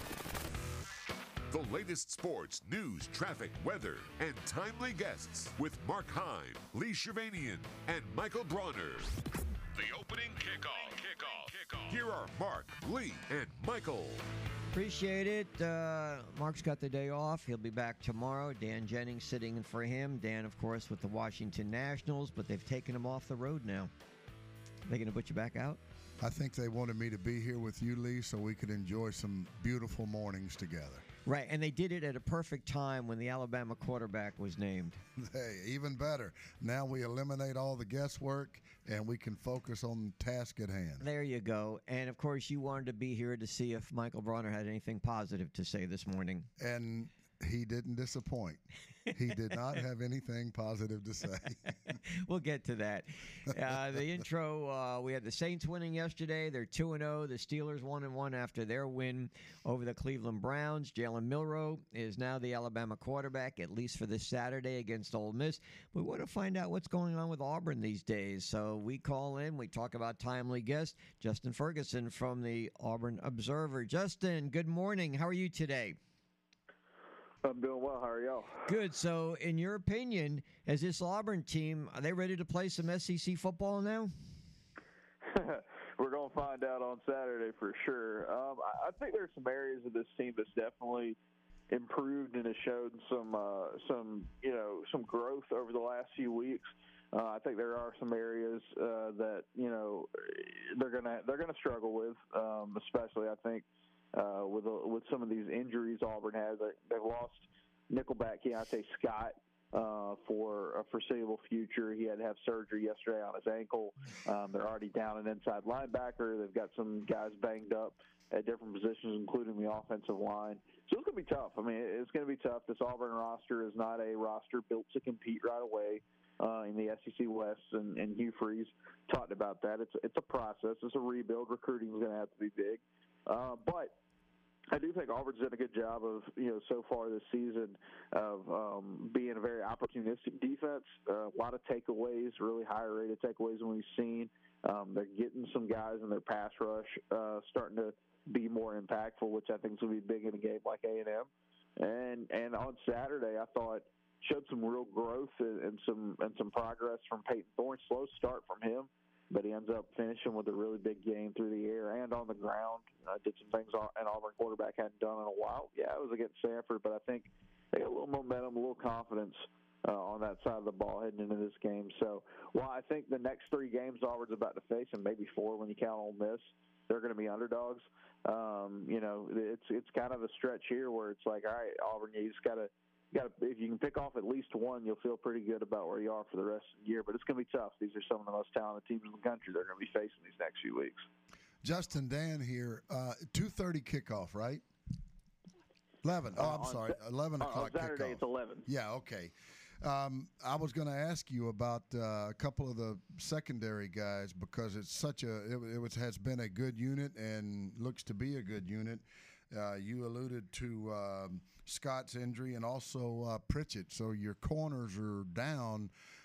Is there depth there? Certainly they're not going to have the experience, but is there depth there that can go in and suffice?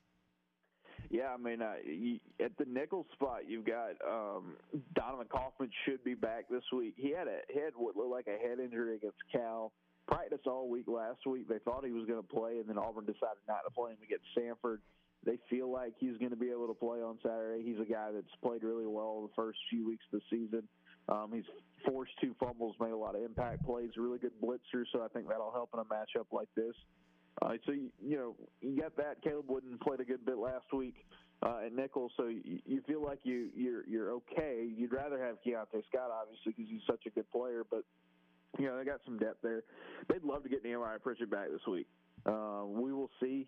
Pritchett is dressed out the last 2 games and, warmed up and then came back out, in street clothes, not able to play. So they've tested him the last couple of weeks to see if he was going to be ready to play and have decided against it. If they could get him back on Saturday, that would be huge. Because then you would have Pritchett, DJ James, who's had a great start to the season, Kayan Lee, who has started the first 3 games of the year for Auburn as a true freshman, which is pretty rare for a corner. He's played well. J.D. Grimm came back last week from injury, missed the first part of the season with that. He got a pick, played pretty well.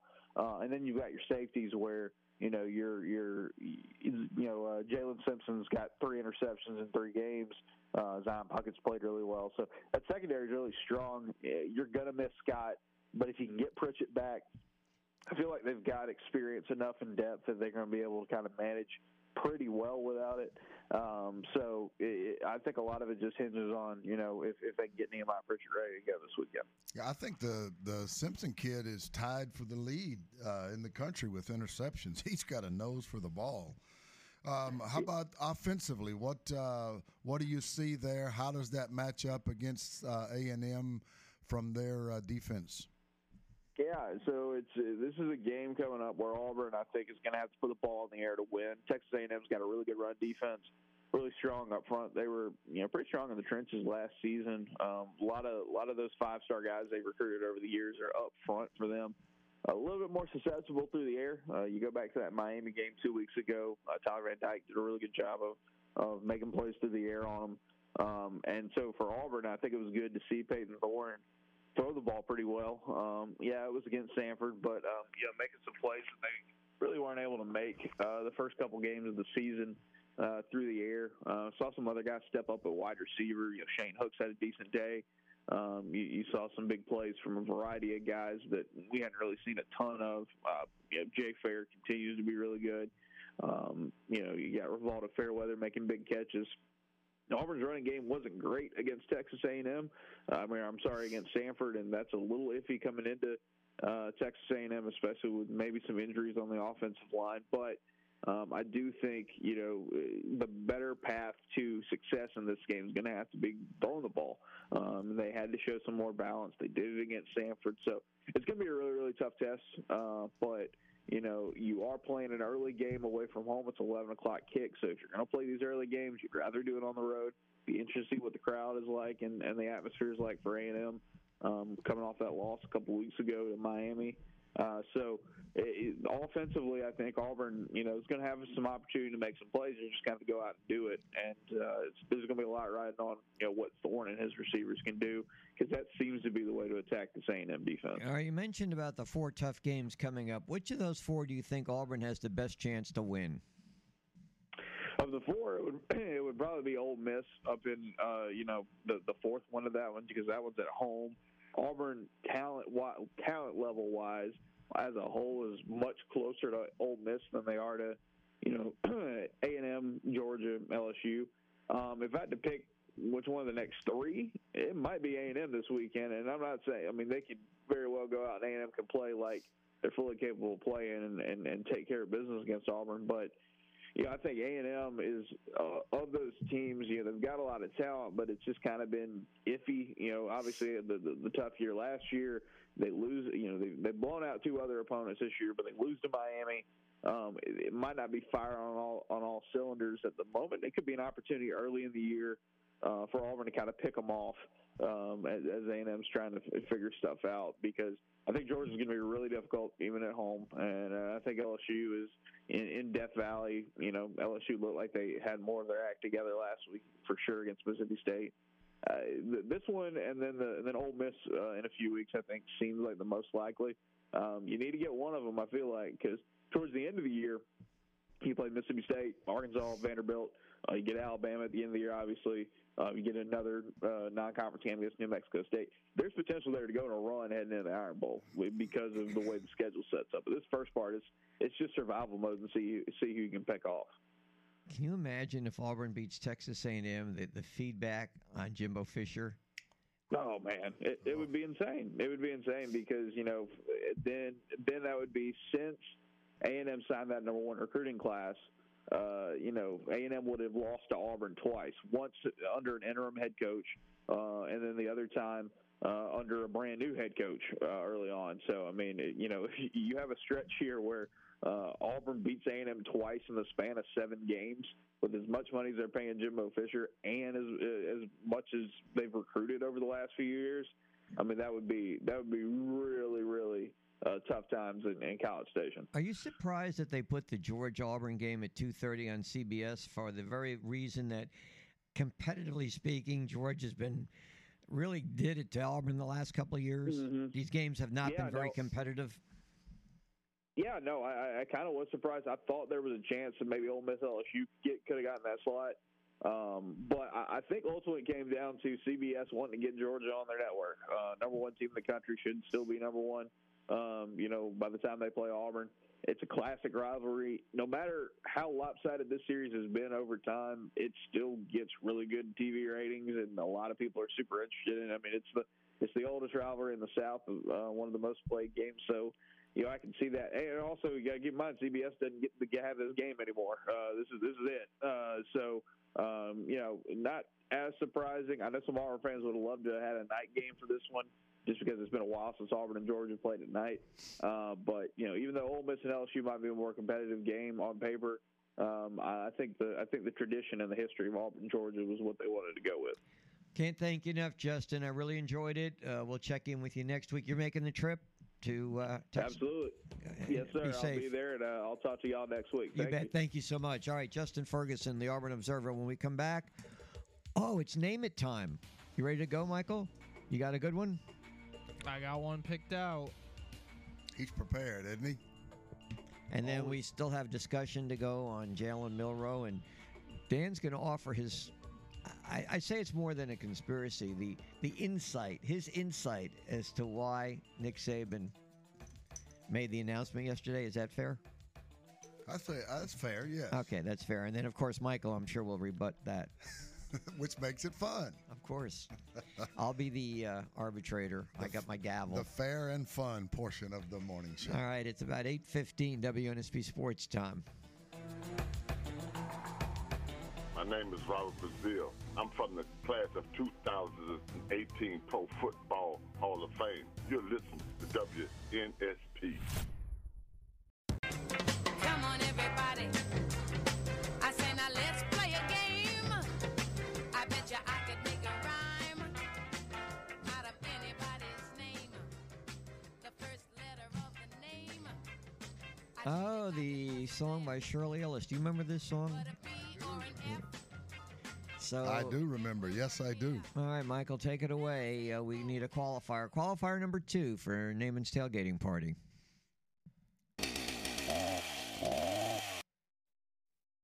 I actually think I know what that is, but don't say anything, okay? Are we taking this on the air, Michael? Yeah, we can. All right, let's do it. That's the sound. All you have to do is identify it. Let us know what that is. And if you're correct, you qualify. Alec Naaman will be on a week from Friday with the pick a number for the winner. Good morning. Who am I talking to? This is Ryan. Ryan, welcome to the show. Hello, Ryan. Hello. Yes. Yes, sir. Can you identify that? It's a chainsaw. It was a chainsaw. That's what I would have guessed. Good job, Ryan. Yeah, very good. Okay, so Ryan, you become our second qualifier. Appreciate you calling. Give Michael your details just in case you win, so we'll know how to get in touch with you. A chainsaw. Have you ever? You're a chainsaw guy. Yes, indeed. I knew it right away as soon as I heard it. Yep. I've been on the wrong end of some of those with the, or I guess it is the right end. I shouldn't say wrong, but the storms we've had over years and having to go out and help people try to secure all of their properties. All right, let me ask you something now on the Jalen Milroe announcement. We talked off the air about this. You want to give us your, let's say, your insight as to how all this came about? So everybody's got a conspiracy theory. I mean, it's at nauseum how much we've heard Alabama's terrible and Alabama's this, and enough already. Get on the positive side. But here's my take. Crazy as this may be. So you have to think, if you're Alabama, you're going to win the game at South Florida. Now, I know Coach Saban would never discredit an opponent, and I understand that, and I respect that. But you know what? You brought in a new OC who brought in his QB from Notre Dame. You have people all over that are Alabama fans going, oh, Milroe's not the answer. Go with the other guys. Okay, I'm going to give you what you guys want. Starts the other guys, plays them both. Weather's a factor, different things factor, timing, all of it. They win the game, which I think everybody felt like they were going to do, and it was not in a great fashion. And so to prove the point and move on beyond it, Saban comes out early. He makes the comment, that's it, we're going with Milroe. He's our guy. And you know what? This guy is going to be the greatest college football coach in the history of the sport. We've always talked about trust the process. He knows what he's doing. He's got his pulse on that team better than anyone. Get behind this guy, and let's get positive aura and positive karma going. And I think you're going to see a group of players, talented players, who begin to gel as things unfold. Did it start the way we all wanted? No, it didn't. Has it been pretty? No. You're 2 penalties away from beating Texas, 2 passes that could have been 2 more touchdowns. So there are some positives amongst all this doom and gloom that have come out of the first 3 games. All right, speaking about doom and gloom, let's bring in Michael Bronner. Wow, you got a new nickname, Michael. Well, Dr. Doom. Oh. Remember who had that name? I do. Yeah. Rough and tough. There's a picture of him right behind you. I don't disagree with you on, I think it was the right call to name Milroe the starter. I just think this team has big problems. And Dan, while you say they were 2 penalties away from beating Texas, at the same time, Texas dropped a couple of passes that should have been touched. That game could have been worse than it was. Not to mention one of the penalties that was called back for a touchdown. That ball should have been picked off. We're talking about the play at the end of the half. That was the crazy tip pass to Burton. That really should have been another pick at the end of the half. I don't know. I think this team has big problems. If they can fix the offensive line a little bit, they might be okay, but there's a limited ceiling to this team. Like, this team can't win a championship. I don't think that's crazy to say. And I say that as a biased Alabama fan. I mean, I look at what we're looking at. This is not a championship Alabama team. It just isn't. The quarterback play isn't good enough to elevate the issues that they have. The defense is very good. It's encouraging. I think it's better than last year for sure. But on offense, they have the same issues that they have last year without Bryce Young to mask those issues. And so it is what it is. I think they're probably going to go 9-3 in a best case scenario here. I'd love to be proven wrong, but I just see what's in front of my eyes, and it tells me this team is not good enough. Is it fair to say that, number one, no team is under the microscope more than Alabama? Yes. Number one. Number two, they're not right now today ready to win a national championship, but teams that have 4- and 5-star athletes can and do get better over the course of a year. Yes. Okay. Yes, I think both those statements would be fair, but they have a lot to fix. And also, I think something that works to their benefit, really, no one's great right now. No doubt. No doubt. Point to the team that's really, I mean, Georgia in their first quote-unquote test, if you even want to call South Carolina at home a test, they didn't look great. Obviously, they looked good in the second half, but, I mean, besides Georgia Like, point me to that team that is bound to win it. They don't exist right now. It's the first year in a while in college football. I had no idea what's going to happen. Yeah, it's pretty wide for me, open. I think Michigan is overrated, but they get a hall pass. Jerry Palm didn't think so. He didn't think they were the same. You know what? Let it play out and let's see what occurs. I feel that this team gets scrutinized more than any team because of the level, the standard, all the things that they've been over the course of Saban's tenure there. And you know what? This is the rat poison maybe they need, and I think he come out and made a statement. That's our guy. That's the way we're going, and we're about to play football. Did we ever get a winner on the Chick-fil-A? Oh, we did get a winner on the Chick-fil-A. It was Todd. Todd? Yeah. Okay, and the answer was? Blake Barnett. Okay. That boy knows his Alabama football. Michael does. We have a reunion coming up next. We do, family yeah. Friend, family I friend. think this has got a chance to be fun, and I've got a little breaking news. You're kidding. Breaking news. On this day, on our show? Yes, sir.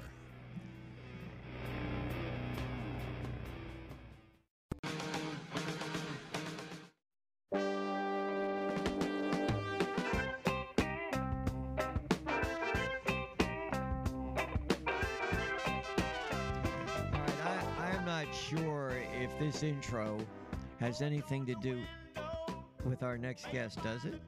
I hope so, but I love the tune. That's good. Jazzy. Where'd he pick it up from? Where'd you get it from? It's on YouTube, but this is Ophelia by The Band. Ophelia, that's good stuff. I didn't know if you two, started clicking after your little debate about Jalen Milroe. Oh, of course so we you have a hot take on this show? I got a hot take. Here we go. You're gonna manage the Washington Nationals next year. Nope. Those days are over. My wife said if I do that, she's divorcing, so that's out the window. But here is some breaking news, and I'll tell you what, it touches my heart because it's near and dear to me. But the other day, I received a text from my brother, David Jennings, who works as a scout for the Baltimore Orioles. He has been named the 2023 Scout of the Year for the Baltimore Orioles. He's put a couple of outstanding young men on that major league team. He had a tremendous draft, of which I'll let him tell you guys about. And as you alluded to in our 6 o'clock hour, I think Baltimore's won 4 in a row. They look like they're headed to win the AL East. They've secured a spot in the postseason. And because the Washington Nationals are not going to be in it, I've never pulled or prayed harder for someone to win and get a World Series ring. So it is with great honor that I introduce my brother, David Jennings, the 2023 Scout of the Year for the Baltimore Orioles. Congratulations and welcome, Dave. Good morning. Thank you. I'll expect some money after that intro, I'll tell you that.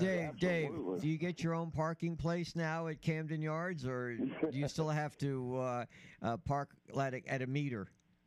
Yeah, probably a meter and take the little scooter across. So what do you get by being named Scout of the Year? What does that entail? What are some of the benefits? I get a free trip up to Baltimore here in a couple of weeks, and that's about it. Maybe a nice little plaque or something. See, and maybe I'll be his agent and negotiate some nice little raises, too. I mean, there needs to be some incentive in this. Why have you two never worked together at the same team? Nepotism, I mean, it's one of those things that's kind of, it happens some in baseball, but, man, he's in a spot, and as we've talked about, Dave, you guys are playing well. Talk about your kids on the Baltimore team and how good they're playing and contributing and how well y'all are playing as a team. Yeah, it's really been fun to watch this year.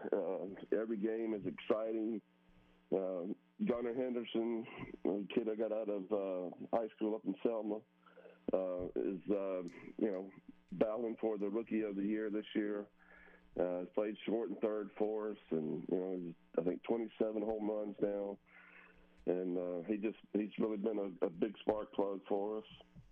And then second baseman Jordan Westberg that I got out of Mississippi State, and he's been a solid hitting around 270 and playing a good solid second base or third base when he's in there.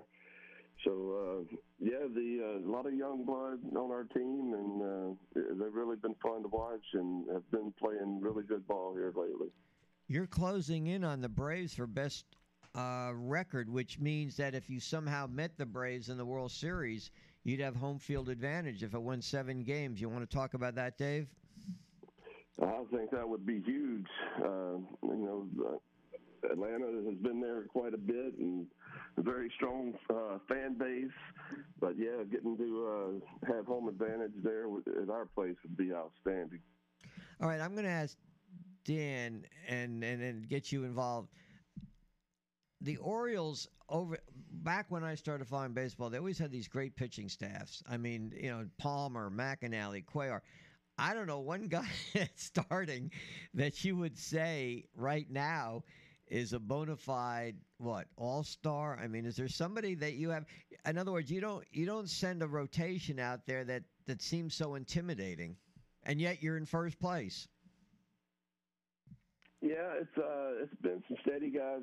A lot of guys that we picked up on some trades and free agents. But one of our young guys, Grayson Rodriguez, is a name I think you're definitely gonna know in the future for sure. He's a rookie this year, and he has some dominant stuff. Kyle Bradish, who's been pitching as our number one, is I think 4th in ERA, and he's one of the top pitchers stat-wise up there. And John Means, who was an all-star for us a couple of years ago, is just now coming back from Tommy John. And we've got some solid guys that throws strikes and gets out. And so far they've carried us pretty good.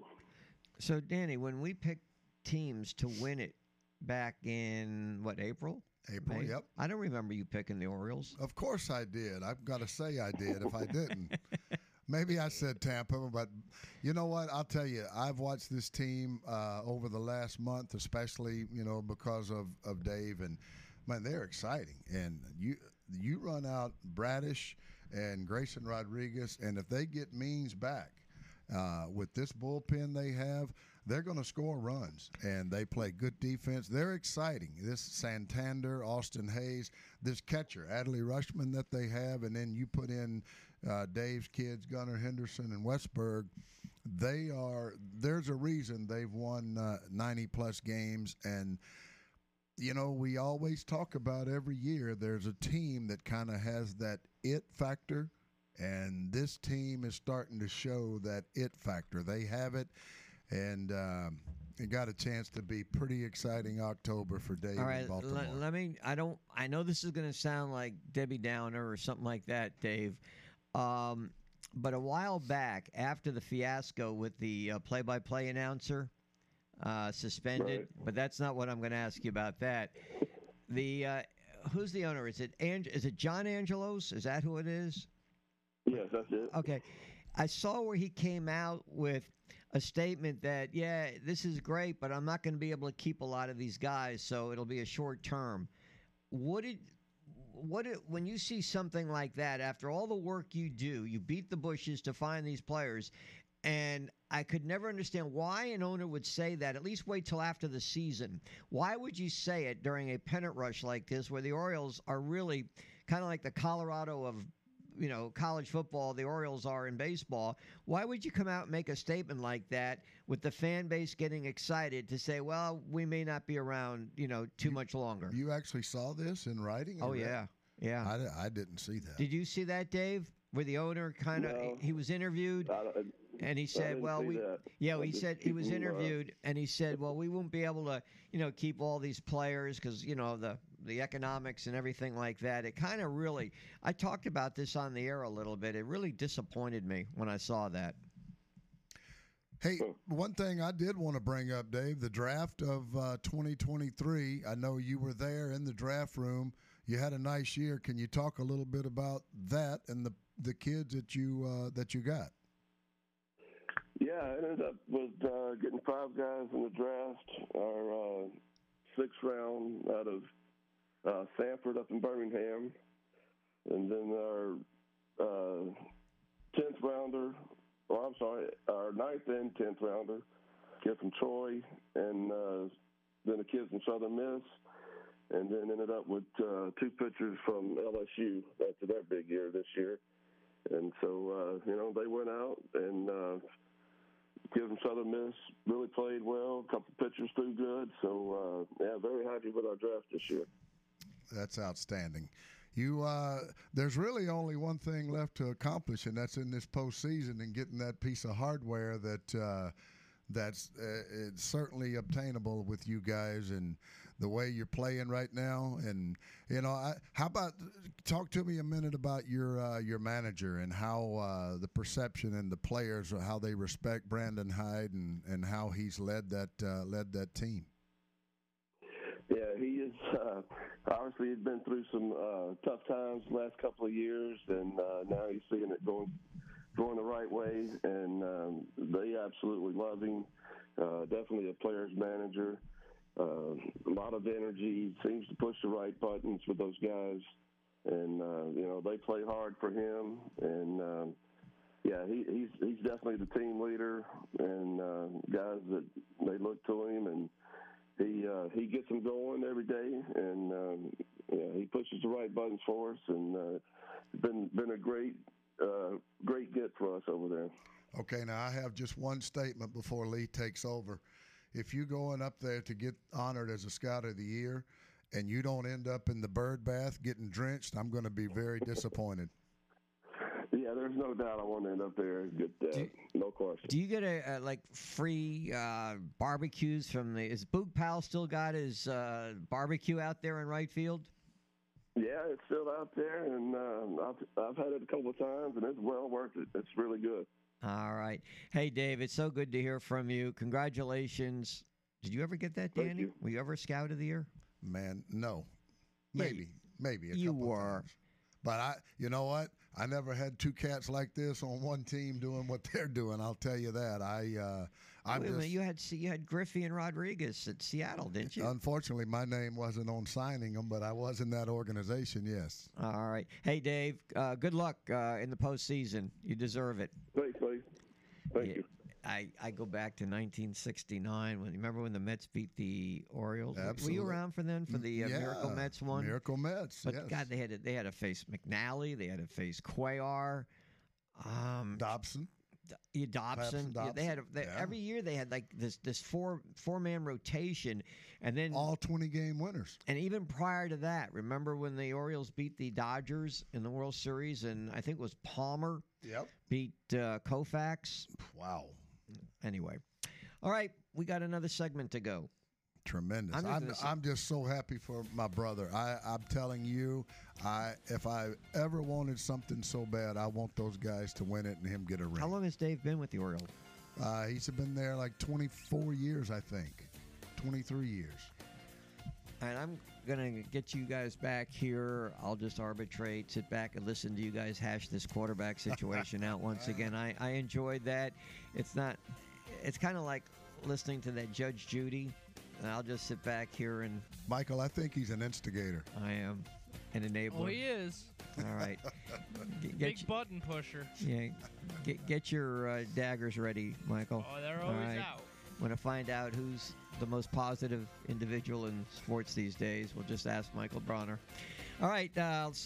Closing ceremonies coming up, Sports Station, and then we'll call it a day at 9 and turn it over to Dan Patrick.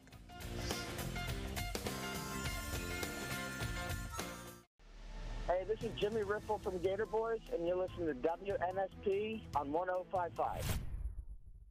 And then you have to eat your lunch all by yourself. 'Cause I'm already gone. That's something, probably the only thing that Michael and I can agree on.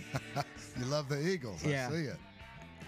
The other thing is, he's from New Jersey, too. Oh. That's why I was hoping you got Parcells on today. Oh, man. He didn't answer you, did he? No, I think he's on the golf course. So we had him on last time you were here, Dan. Oh, yeah. He likes to come on and do the Mobile show, but he's in a little golf outing. His days in Florida are numbered. He's getting ready to to head back. So Well, he likes to come on if you're here.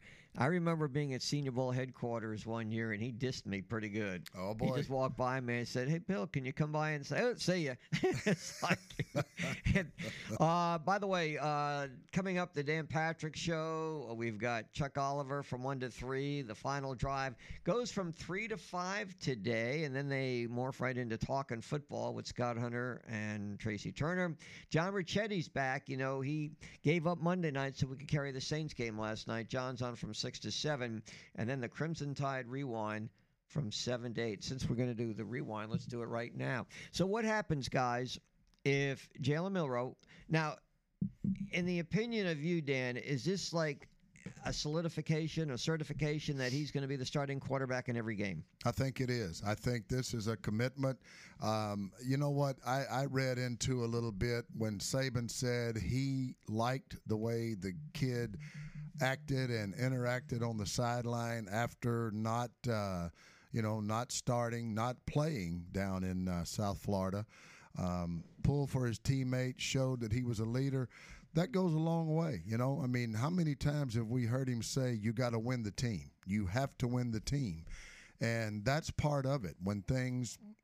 Adversity is a great thing in sports because it brings out true character. And this has created, for whatever reason, a firestorm of adversity.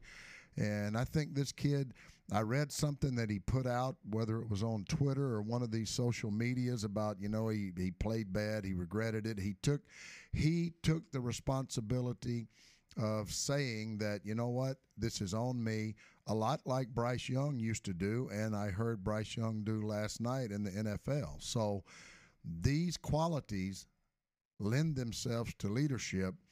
Leadership is about getting people to follow you, and I think that this is a big step for Milroe in doing that.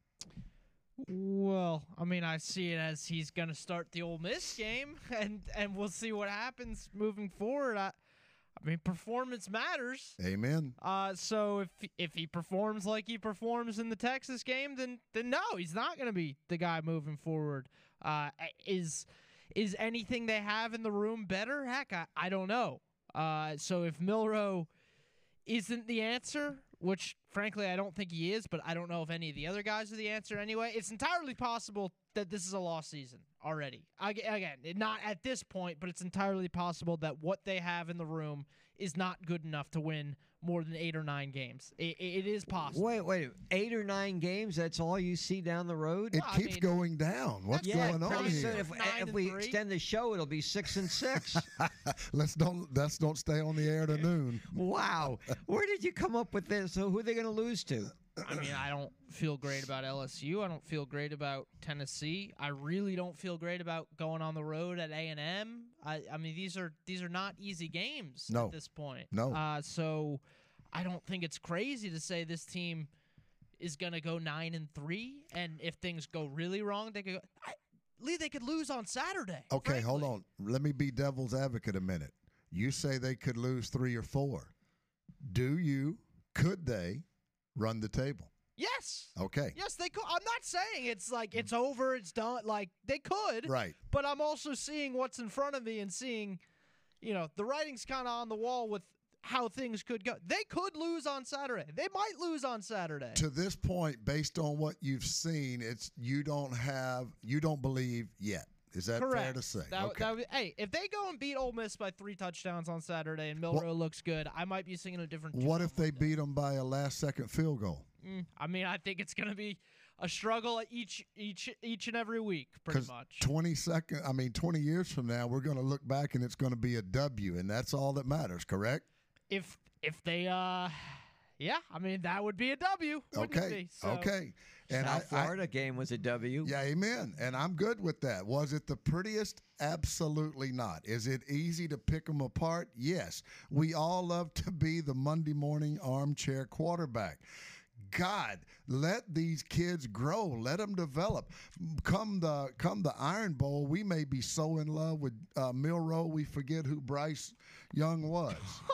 It Come could on. happen. It could happen. But You're deluding yourself. we have become so spoiled with Alabama football and the success rate that we don't want to look.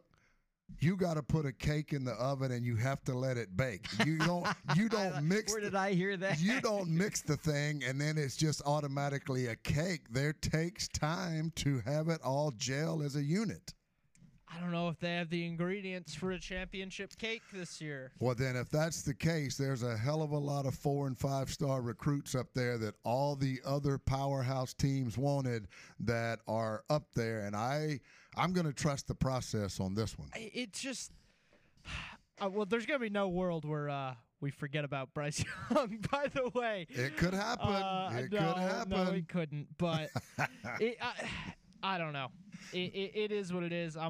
It's funny because we talked about Julian Sayin, the kid coming in from California next year a lot, and could he compete for the job as a freshman? And I thought that answer depended a lot on how the quarterback play was this year. That's fair. I think you're getting your answer now. I mean, now I'm more excited you know what Julian this reminds Sayin me next of? Year. Remember when George Steinbrenner used to go out and buy everybody available that was a DH or an outfielder, and they spend the flavor of the month. Oh yeah. So now with Alabama and these quarterbacks, it's the flavor of the month.